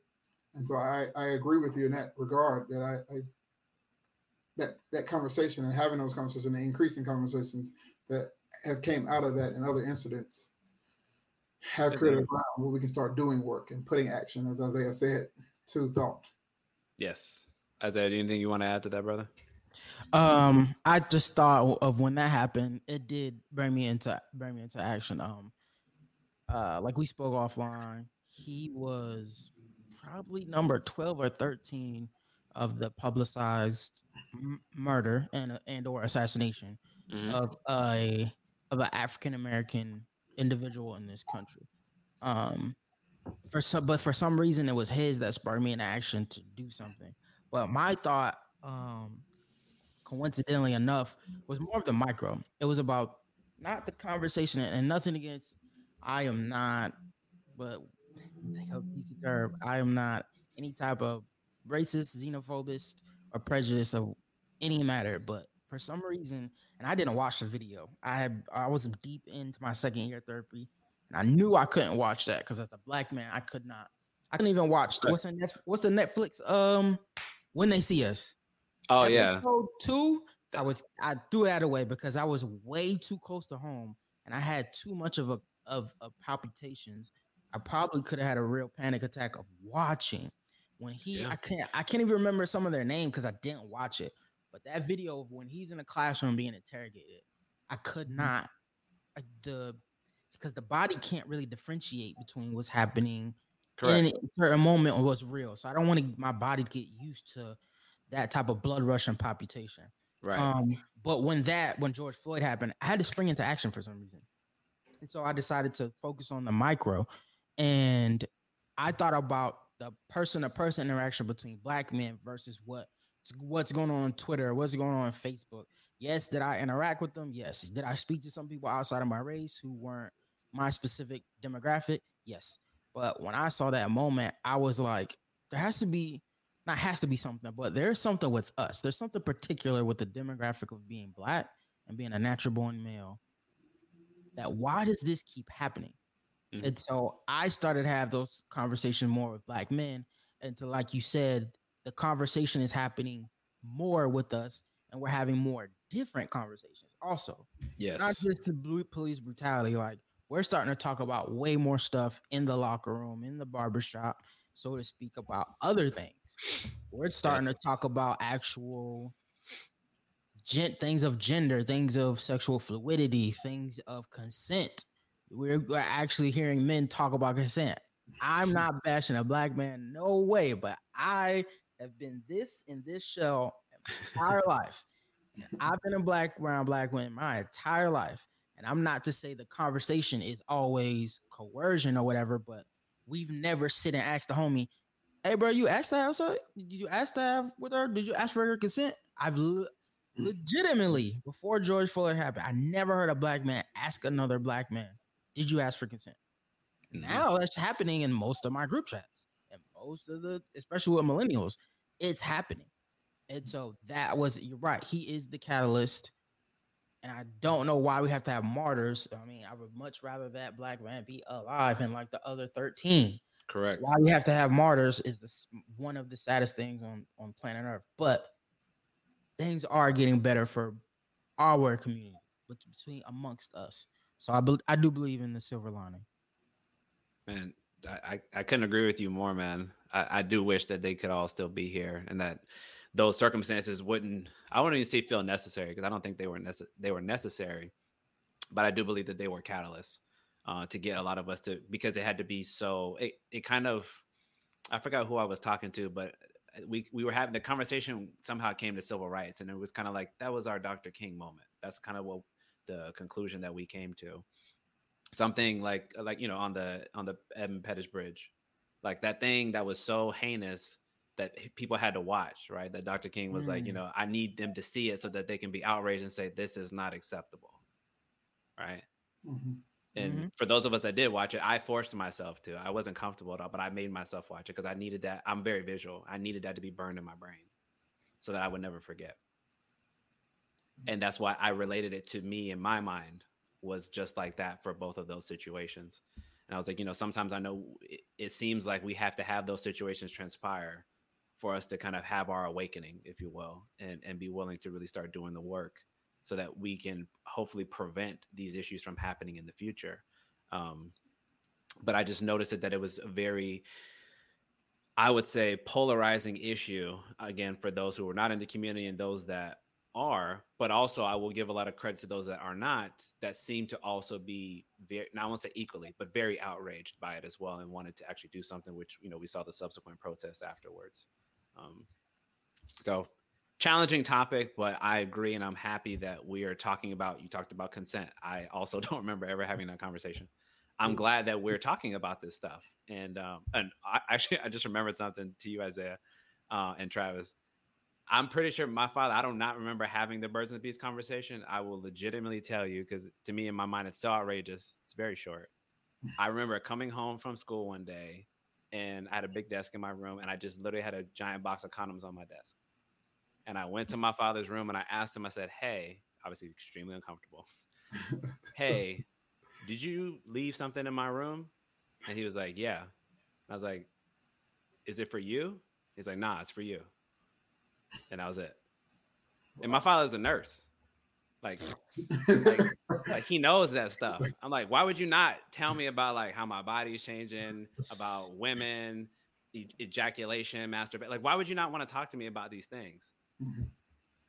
Cut straight through it. So again, building that relationship, that's why I know as a father, it's so important to create that level of comfortability because some stuff is just awkward, man. Like we get it.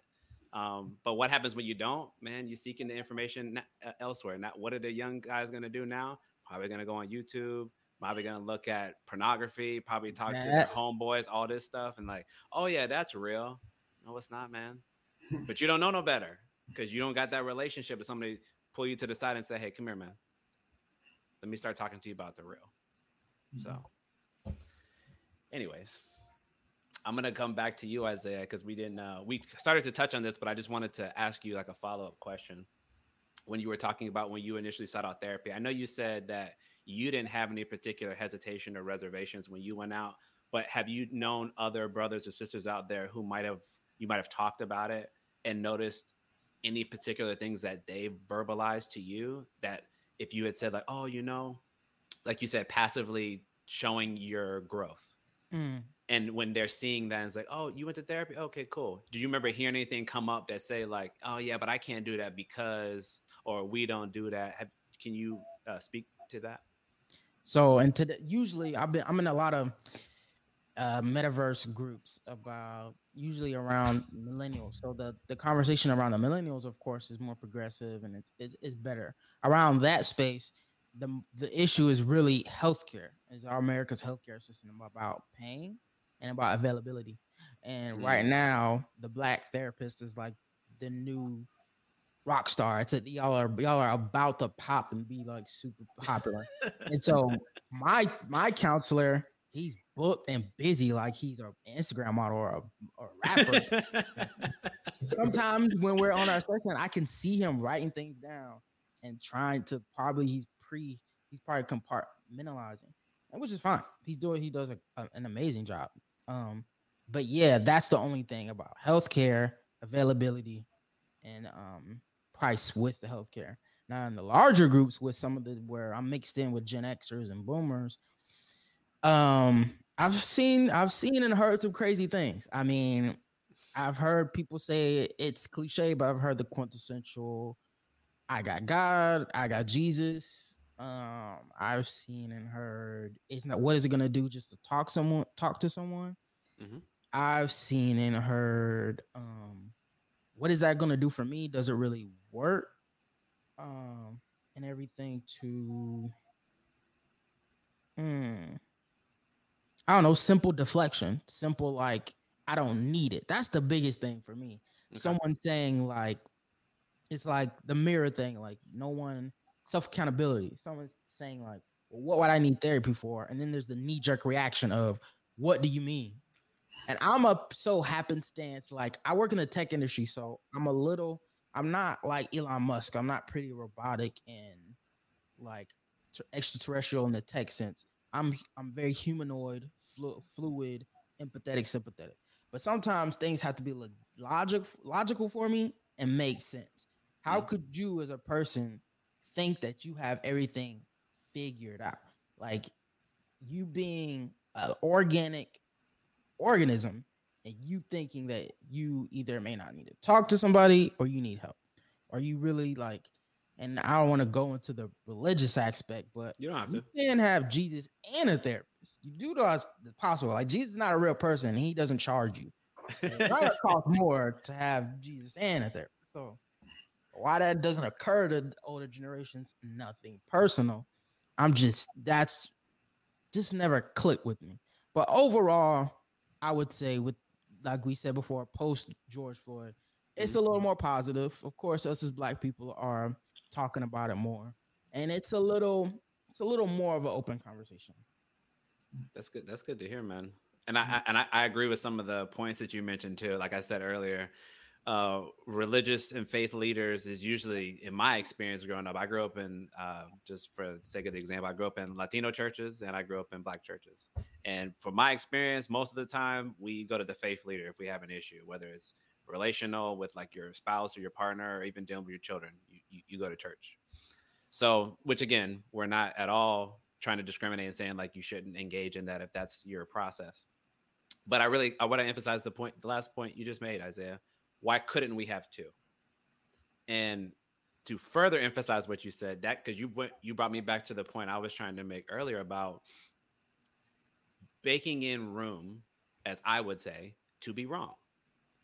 Because we have to always remember that we have a very strong implicit bias, right?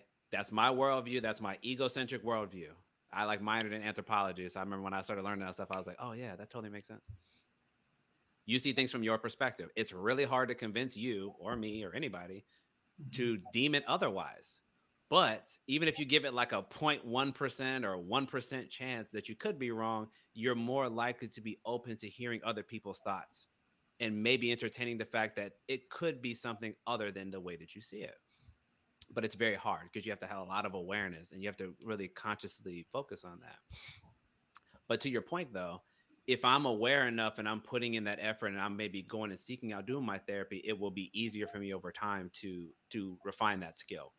But I'm hopeful that because so many of us are starting to, let's say, positively associate engaging in therapy, no longer, I don't know if you guys would say this, but maybe no longer only hearing like, oh, you're crazy as the knee jerk reaction when you say therapy. It's like, oh, you talk to somebody, you got some stuff going on, good for you. Mm-hmm. Like I would hope for that becomes the way our responses are in general, not you're flawed, you're broken, it's always going to be like that. Again, the other deflections you mentioned, what is it going to benefit? Talking to them ain't going to fix anything. Well, number one, we don't fix you. Number one, you help fix yourself. We help you. We, as Travis said, we're along for the ride. We're a guide. We can be an advisor. We are there to try to understand your perspective. Again, the bias is strong. I need to understand what your bias tells you about the world that you encounter every day. But you got to be willing to give some breathing room to consider an alternative viewpoint. I don't know if you want to add anything to that, Travis. I think y'all did phenomenal. It would just be extra noise if I added something. I don't believe in extra noise, sir, but okay.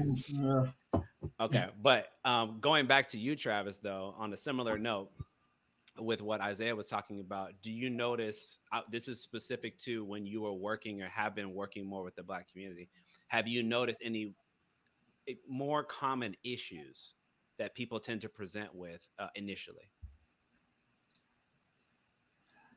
It's weird because I've been having dialogue about this because I am so anti-Black people or monolithic, and that this is just, we all deal and struggle with the same thing. That my mind always goes in that direction. When people like common, I'm like, yeah, let's move away from talking about common to let's talk about the individual. But I think in looking at the population I work with now, so I'm going to base off the population I work with now. I'm currently working at an institution, as I said. I'm now serving as the advisor of a living learning community that was established by me and two other individuals, and it's a Black male initiative. Working with younger Black males and helping with identity formation and helping them recognize their true sense of self and how it relates to the world around them in a chaotic world. I always say now, they're more distracted than I ever was as a child. The social media area, with accessibility to certain information, certain knowledge, those things, their level of distraction increased. I'm not going to age myself. I'm going to age myself. My first cell phone was a Nokia. The one with the buttons. Oh, I remember those. Yeah, brick phone. The ones that are like that big. I remember. Yeah, solid one. I wasn't that distracted by pictures on that phone. I couldn't get pictures on that phone. And to get a text message out, you hit the buttons multiple times to get that one letter for that word. Sending the K's. Yeah. Okay. Keep hitting it. I'm getting there. I'm going to respond back quickly as I can. But now you have the ability to text instantly. That instant response, that instant satisfaction, that instant gratification. Mm-hmm. You have the instant ability to see a person, to engage and to gather information and gather knowledge. Like, I love Google. Google has saved my life many of the time. But, I also love the fact that I had to go through a thesaurus. When I tell people, what is a thesaurus? Like, Trevor, what are you talking about? I'm like, that's a book that had words in it like a dictionary, but it's not a dictionary. But take the time to actually do the work and research and build a level of conversation that they don't have to do now. And so I'm finding myself teaching them how to cope through the distractions. Like, let's recognize you're very much distracted. Let's recognize we're no longer just focusing on father issues. I know we're talking about father issues, but now we're more or less focusing on how do we allow you to develop goals, obtain goals, and work through those goals.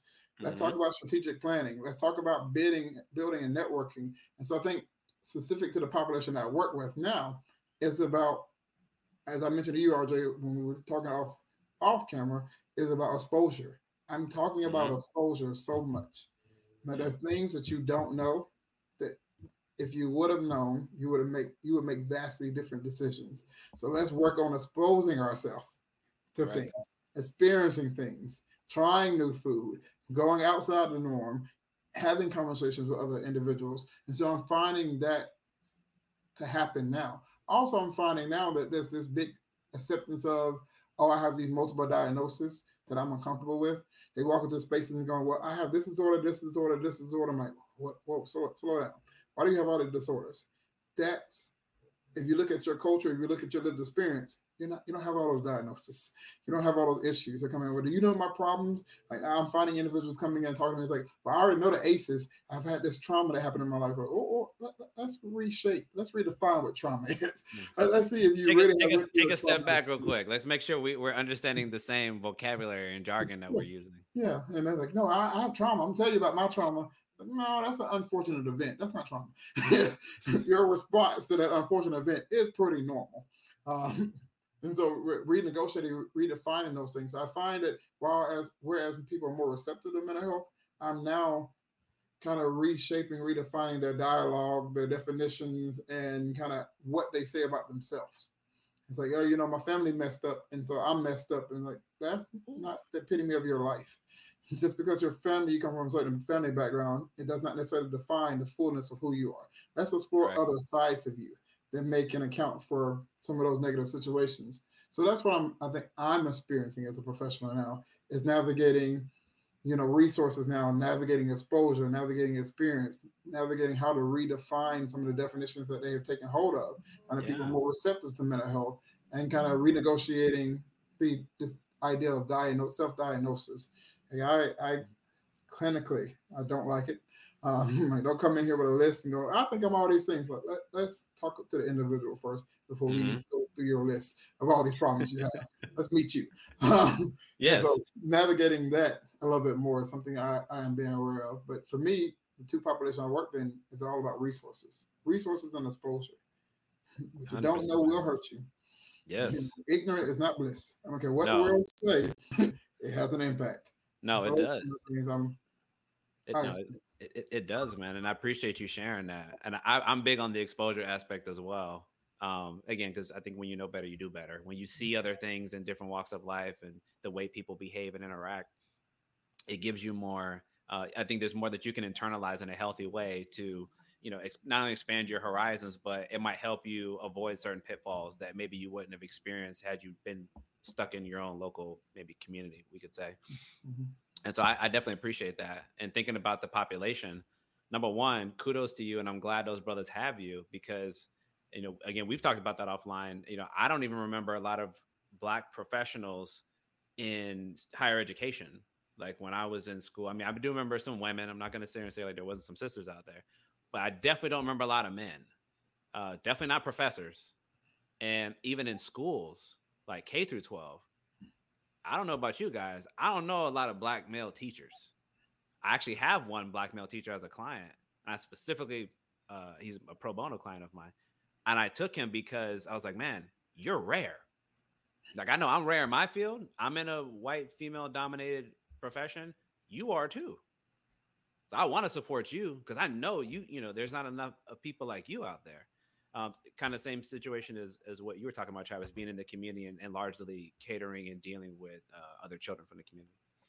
So I think, there's something to be said for that. We want to raise awareness. So I'm glad that you brought that up. And I think the more exposure that we have and understanding that there is such a deficiency there and that we need to bring more people to that cause, whether they are involved in this work or they want to get involved in it. Again, we want to promote and encourage more brothers and sisters out there to consider going down this particular path, whether it's through mental health, higher education, teaching, IT, like whatever it is that you want to do, but go into it with your eyes wide open. Be willing to accept new information and possibly expand your horizons beyond what you were culturally taught was relevant and appropriate. Mm-hmm. But we know that takes time, right? We're not going to change this, probably not even in our lifetimes. Mm-hmm. But I'm hopeful and I'm optimistic, that if we keep working at this, that slowly we can get there. So let me get off my soapbox again. To you, Isaiah, this is my final question to you, unless something else comes up. Speaking back to the concerns that people might have from our community to go seek out services, just from your experience? Is there any particular type of guidance or advice that you would offer to them to help them be more encouraged to start the journey?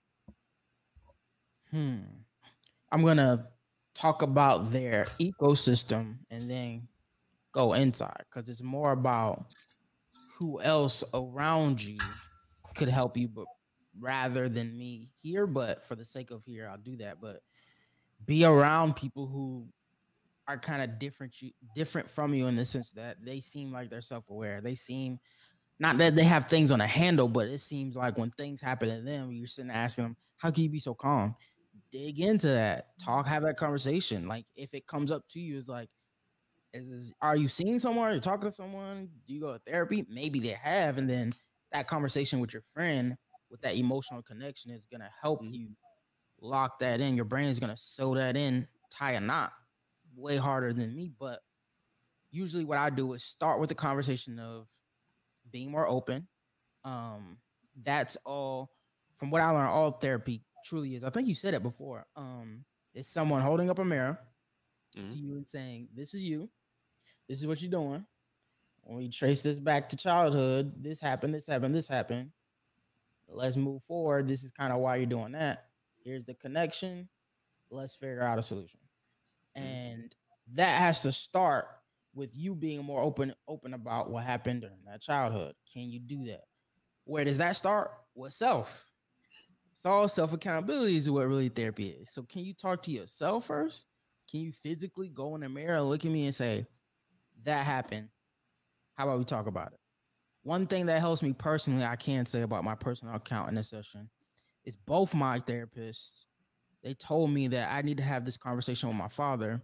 And they said, if you can't have it with him, then you need to have it in your head. Imagine him and just start talking.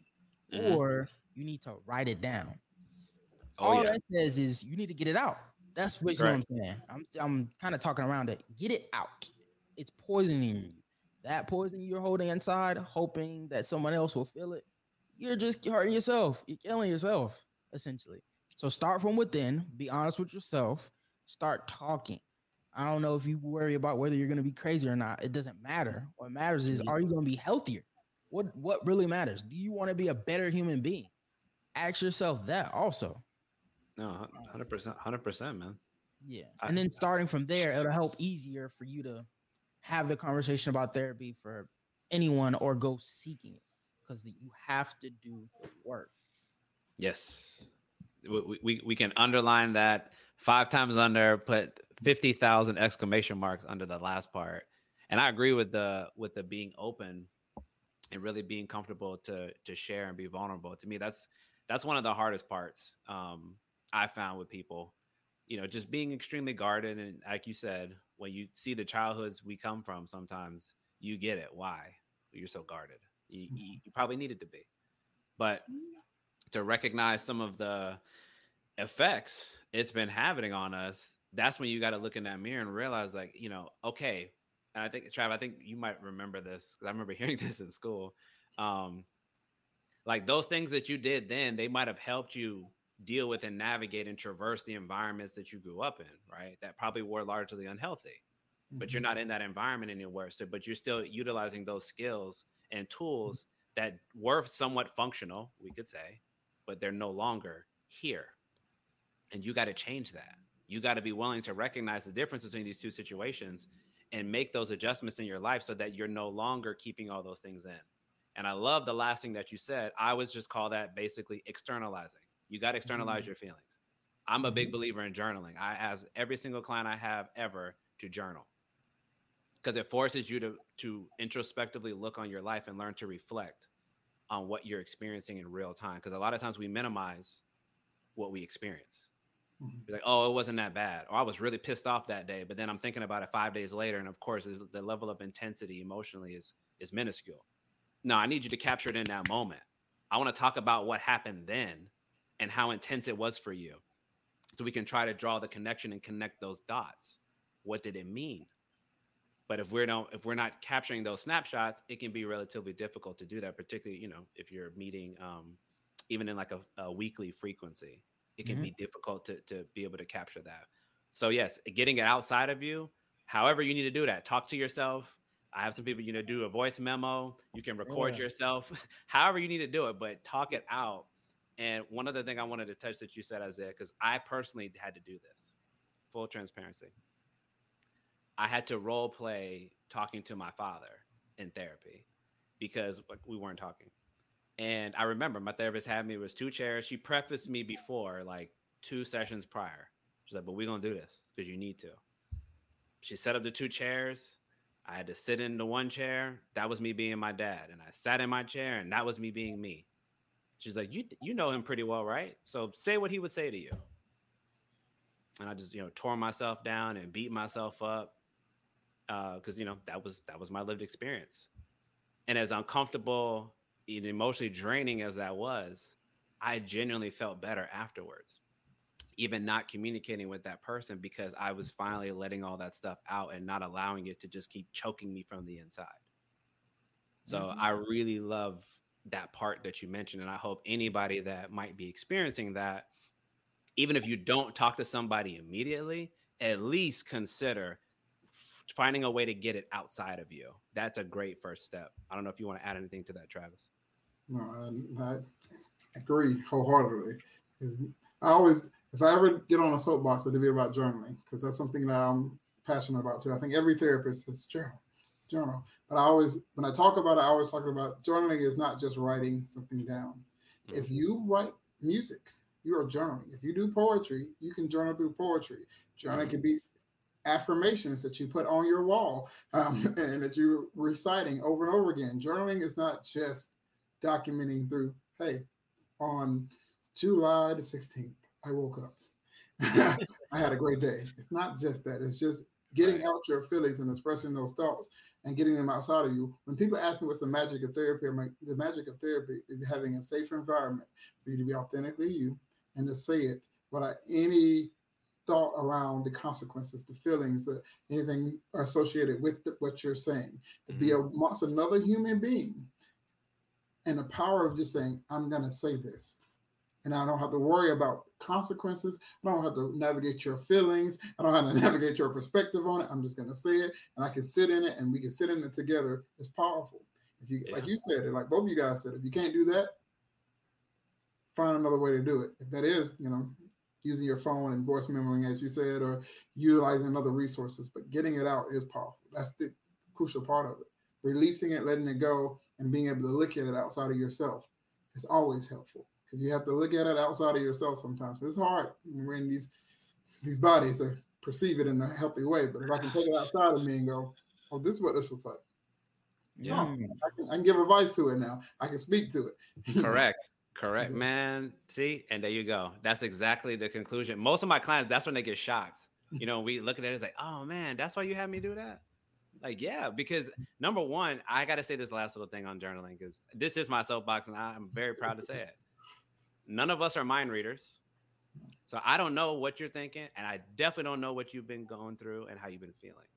So to me, journaling is the greatest tool for me to learn your perspective and your outlook on life, how you see things in real time. You have to give me that so I can experience it long enough to be like, oh, okay, I'm getting a sense of why you started to react that way.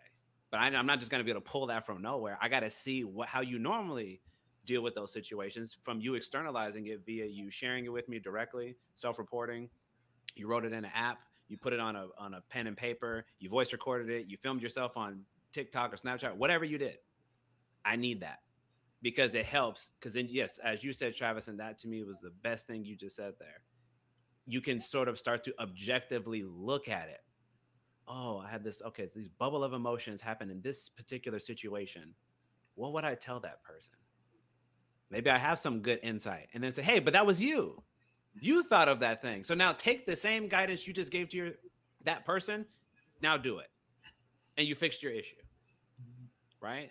So to me, that's the power of doing that. So I don't know if every therapist does that, but to me, it is a standard practice. Like if you work with me, you got to do it. You have to do it. And I hope that more people, even if you're not working with a therapist right now or any professional, to please consider doing that, because it might help you just gain awareness introspectively into some of the things that you might be dealing with, because it would allow you to, what I would say, stand beside yourself and start to consider another viewpoint. So journaling, we big up that. 100%. And then finally for you, Travis, since you've been gracious enough to talk a lot about the experiences that you've had and the different communities that you serve, I just wanted to also ask you, like, what are some of your thoughts about the future in the field for you, and what are some of the things maybe you want to continue to work on and address as you gain more experience? I think the future of the field, we always talk about it. The research that around providing treatment was not shaped by individuals that a lot of it wasn't shaped by individuals that look like me or come from a particular background we have a lot of research on multicultural therapy, multicultural techniques and those things. So I'm not saying it's not there and available, but I think they begin to think about adding to the current knowledge. It's important. There's some shifts that I've made professionally, and I shared this with RJ previously, that I was never a self-disclosure therapist. I was always about, it's about you. So I'm not going to say anything about myself in this treatment. Like, I was to the point where I'm like, you can have pictures up of me. You have like pictures related to me. I'm a superhero guy. So I would have like superhero pictures in the room because I want you to know I'm a human being. But anything personal, I don't want to add it to the space for you to take it in consideration when we're processing things out. And so it was difficult for me to transition to self-disclosure. But now I'm learning, not now learning, but I've learned throughout my experience that the significance and importance of self-disclosure within the communities that I work in, that having a good connection with that person and being able to know when to input information that's relevant to the situation that will unlock a level of accountability for that other person, the significance of that, and talking about how culturally it's significant. And when I'm working with young males, how they're going, I need more than just a therapist. I need a mentor. I need a big brother. I need all these things. And so shifting some of that conversation away from some of the traditional forms of treatment to how do we engage people currently where they are. Maybe the research needs to be reevaluated. Maybe it needs to be extended. Maybe people within our position need to go out and do that additional research to be able to add to the field of knowledge that we have now. And so when I look at where things are going, I'm hoping to add to that field of knowledge. I'm hoping to work more closely with African American males. I'm hoping to be able to deal with some of the issues that they have faced and be able to particularly work from I think RJ talked about this before, beginning of my career wasn't necessarily my focus. I just want to work with trauma. And now I want to work with African male trauma. Right. So I want to work more readily in the population to which I ascribe to.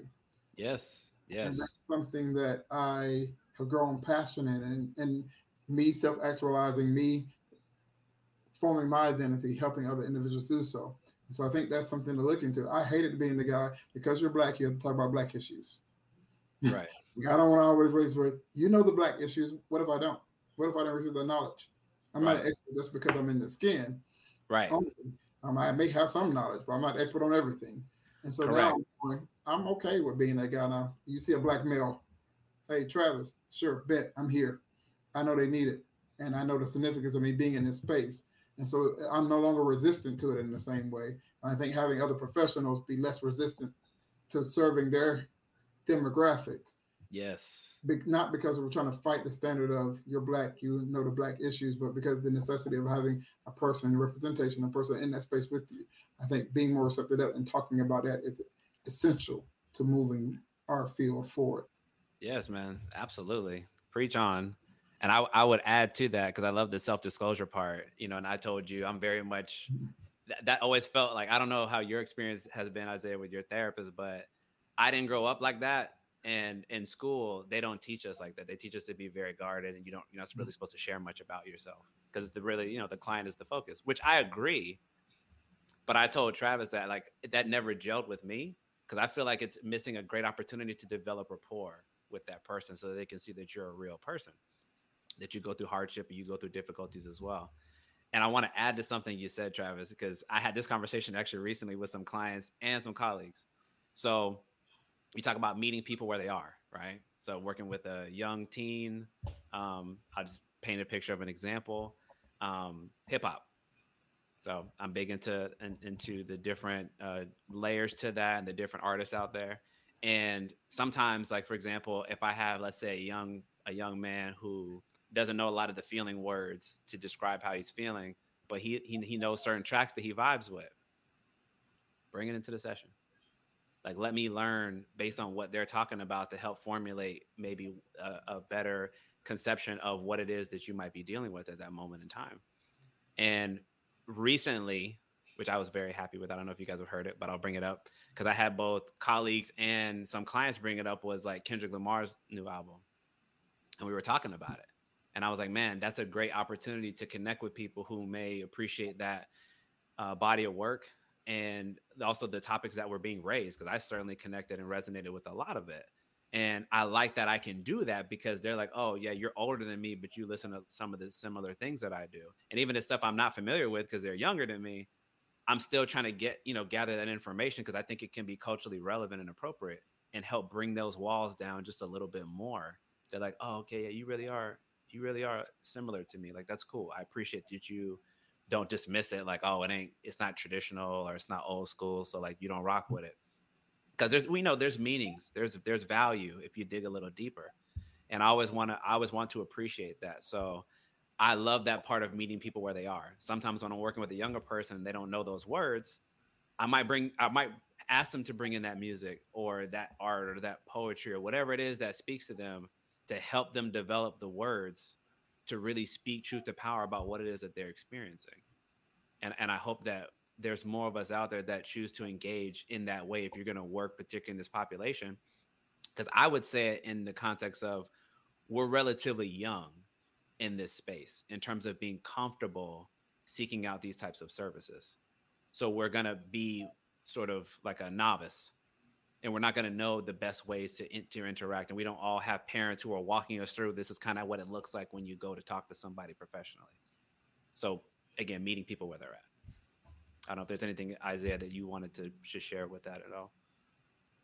That's what I've been trying to do in my whole advocacy trail that I guess I'm trying to blaze for myself. There's other advocates, but I've learned that she's created a lot of spice, I guess, in the mental health world as far as professionals. But I used to watch Miss Van Zandt, Ayana Van Zandt, and she said sometimes, and it wasn't in the positive way that you're saying. It was a woman, it was a married couple, and the woman was pretty antagonistic. She was always yelling. And Miss Van Zandt just got up and she started yelling. She started getting belligerent. And of course, there's people watching. Oh, I thought she was a therapist. Oh, I thought she was a coach. She's supposed to be calm. And look at her. She's supposed to be teaching people.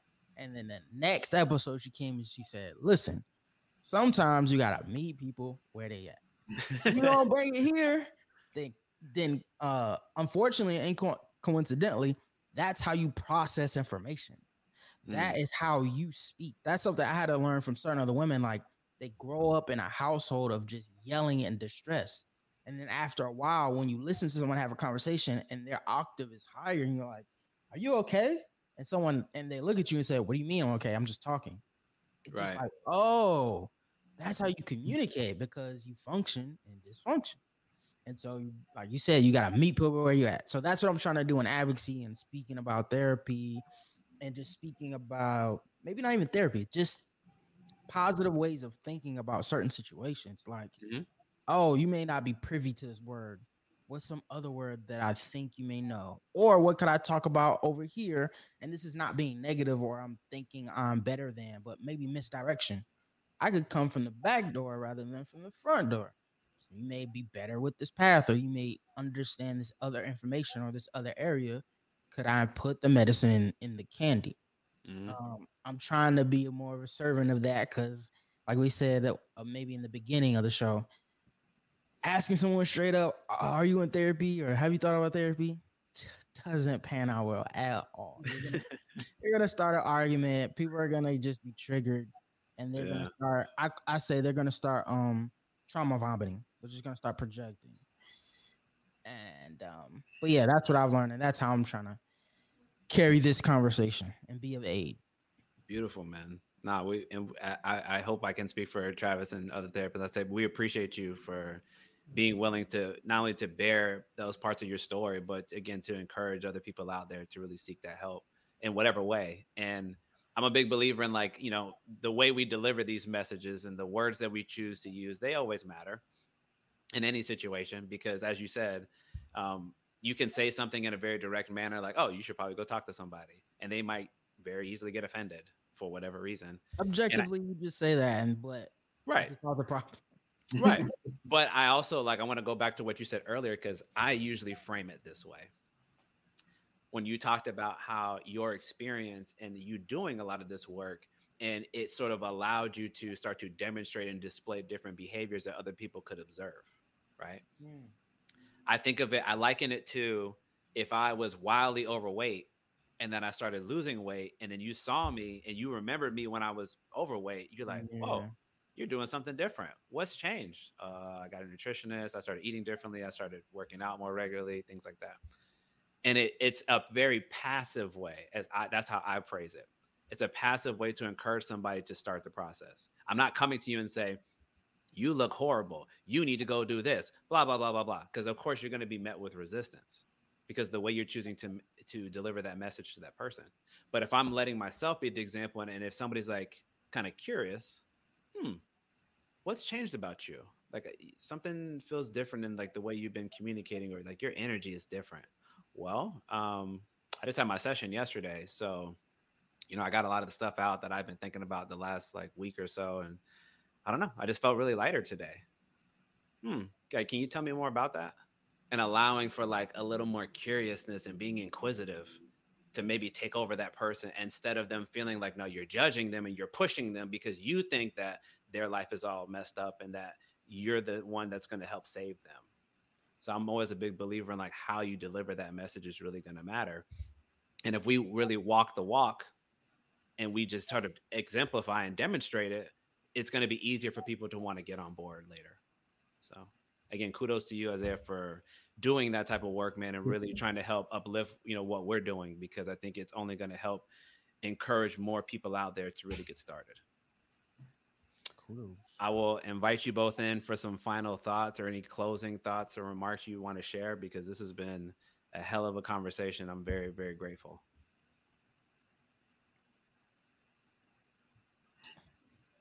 Anybody? Justin, you go first. Don't all go at once. One, as RJ said, I just want to honor you being very open and expressive, Isaiah, because for me, that's always a big deal. I genuinely appreciate when people are able to share their experiences and their stories with a mass amount of people, even with just one person. So for me, I honor that space. Definitely, RJ, I thank you for giving us this platform to be able to have this dialogue and have this conversation. And so I honor just the ability to be able to dialogue and to be able to share this information or discuss these things openly in this way. And I think my closing thoughts have been said. You know, ultimately, self-actualization and healing are a journey. It's better to start the journey now than to start the journey 20 years from now and then have to go back and look back at it and say, wow, I could have done this. Again, in my experience as a therapist, the hardest thing that is hard for me to hear, and I've heard a lot, is to hear people in their 80s come to me and say, I've had this life, but I have not appreciated any of it. I have the family, I have the this, and I had a career, and I've retired, but it's not what I wanted. And from the outside, it looks like it's what I should have wanted. Yeah. But it's not what I imagined for my life. And all I had to do is make a pivotal decision in my life to get help, to take that journey, to make those changes. And I could have ideally had what I wanted in life had I chose to take action, as you said. So I reiterate what you said, take action. Don't just put it in thought. Don't just put it in perspective. That's where it starts, is the action. Yeah. Well, I would say, Travis, thank you for the affirmation. I wholeheartedly, humbly accept. Thank you, RJ, also. I mean, the only parting words, usually I say this. I'm like, when people watch a show or watch people talking about therapy, the light isn't going to click and they're going to say, dang, now I got to go to therapy. And then call up my insurance. We're all real. That's not going to happen. almost everybody on here probably is not even gonna Google. Probably one will be hopeful. Sure, One sure. will Google, but I would say the journey starts with you. There is a light at the end of the tunnel where there's a better you who could live better. And I mean, you spoke to losing weight. That there could be a mental health and an emotional health and stability that could have you feeling as great as a runner's high or after you get done with an hour and a half workout where you just feel like brand new. You just feel healthy. Imagine feeling like that. Not all the time, but majority of the time. And then when something wrong happens, you don't get triggered. You say, I got something that can handle this like it's nothing. And you could get back to peace. What you really want is inner peace. Yes. I'm telling y'all, there is a proven, beaten path through science and studies with a proven professional that can get you to there. Now, if you're not going to do that, please do some self work however you see fit. But I I respect everyone's religion. I pray that y'all start doing the work because there is a better you at the end of this path, and you will enjoy that person and that life. Thank you for the chance to speak, RJ. Thank you for thinking of me. It does not miss me that even wanting my voice heard or opinion uh, in a shared space is definitely appreciative. So thank you. Yes, sir, man. And to both of you, man, I can't do stuff like this without good people like you all that are willing to have these discussions. And I know they're difficult. I know it's not lost on me how challenging it can be, no matter how many times I have these conversations. But I'm truly hoping that with more exposure and more experience for people to listen, to see people again that look like them and may talk like them and may have some similar life experiences like them, that they may be willing to actually start the process as you just beautifully laid out they could start with. And so again, to you two, man, thank you so much for being here. And I'm hoping that this platform and more importantly these conversations will continue, because again, it's not about me as an individual provider. It's really about getting people the level of encouragement needed to really get started, as you both have pointed out. So I think we're going to call that one a wrap, man. So thank you all again.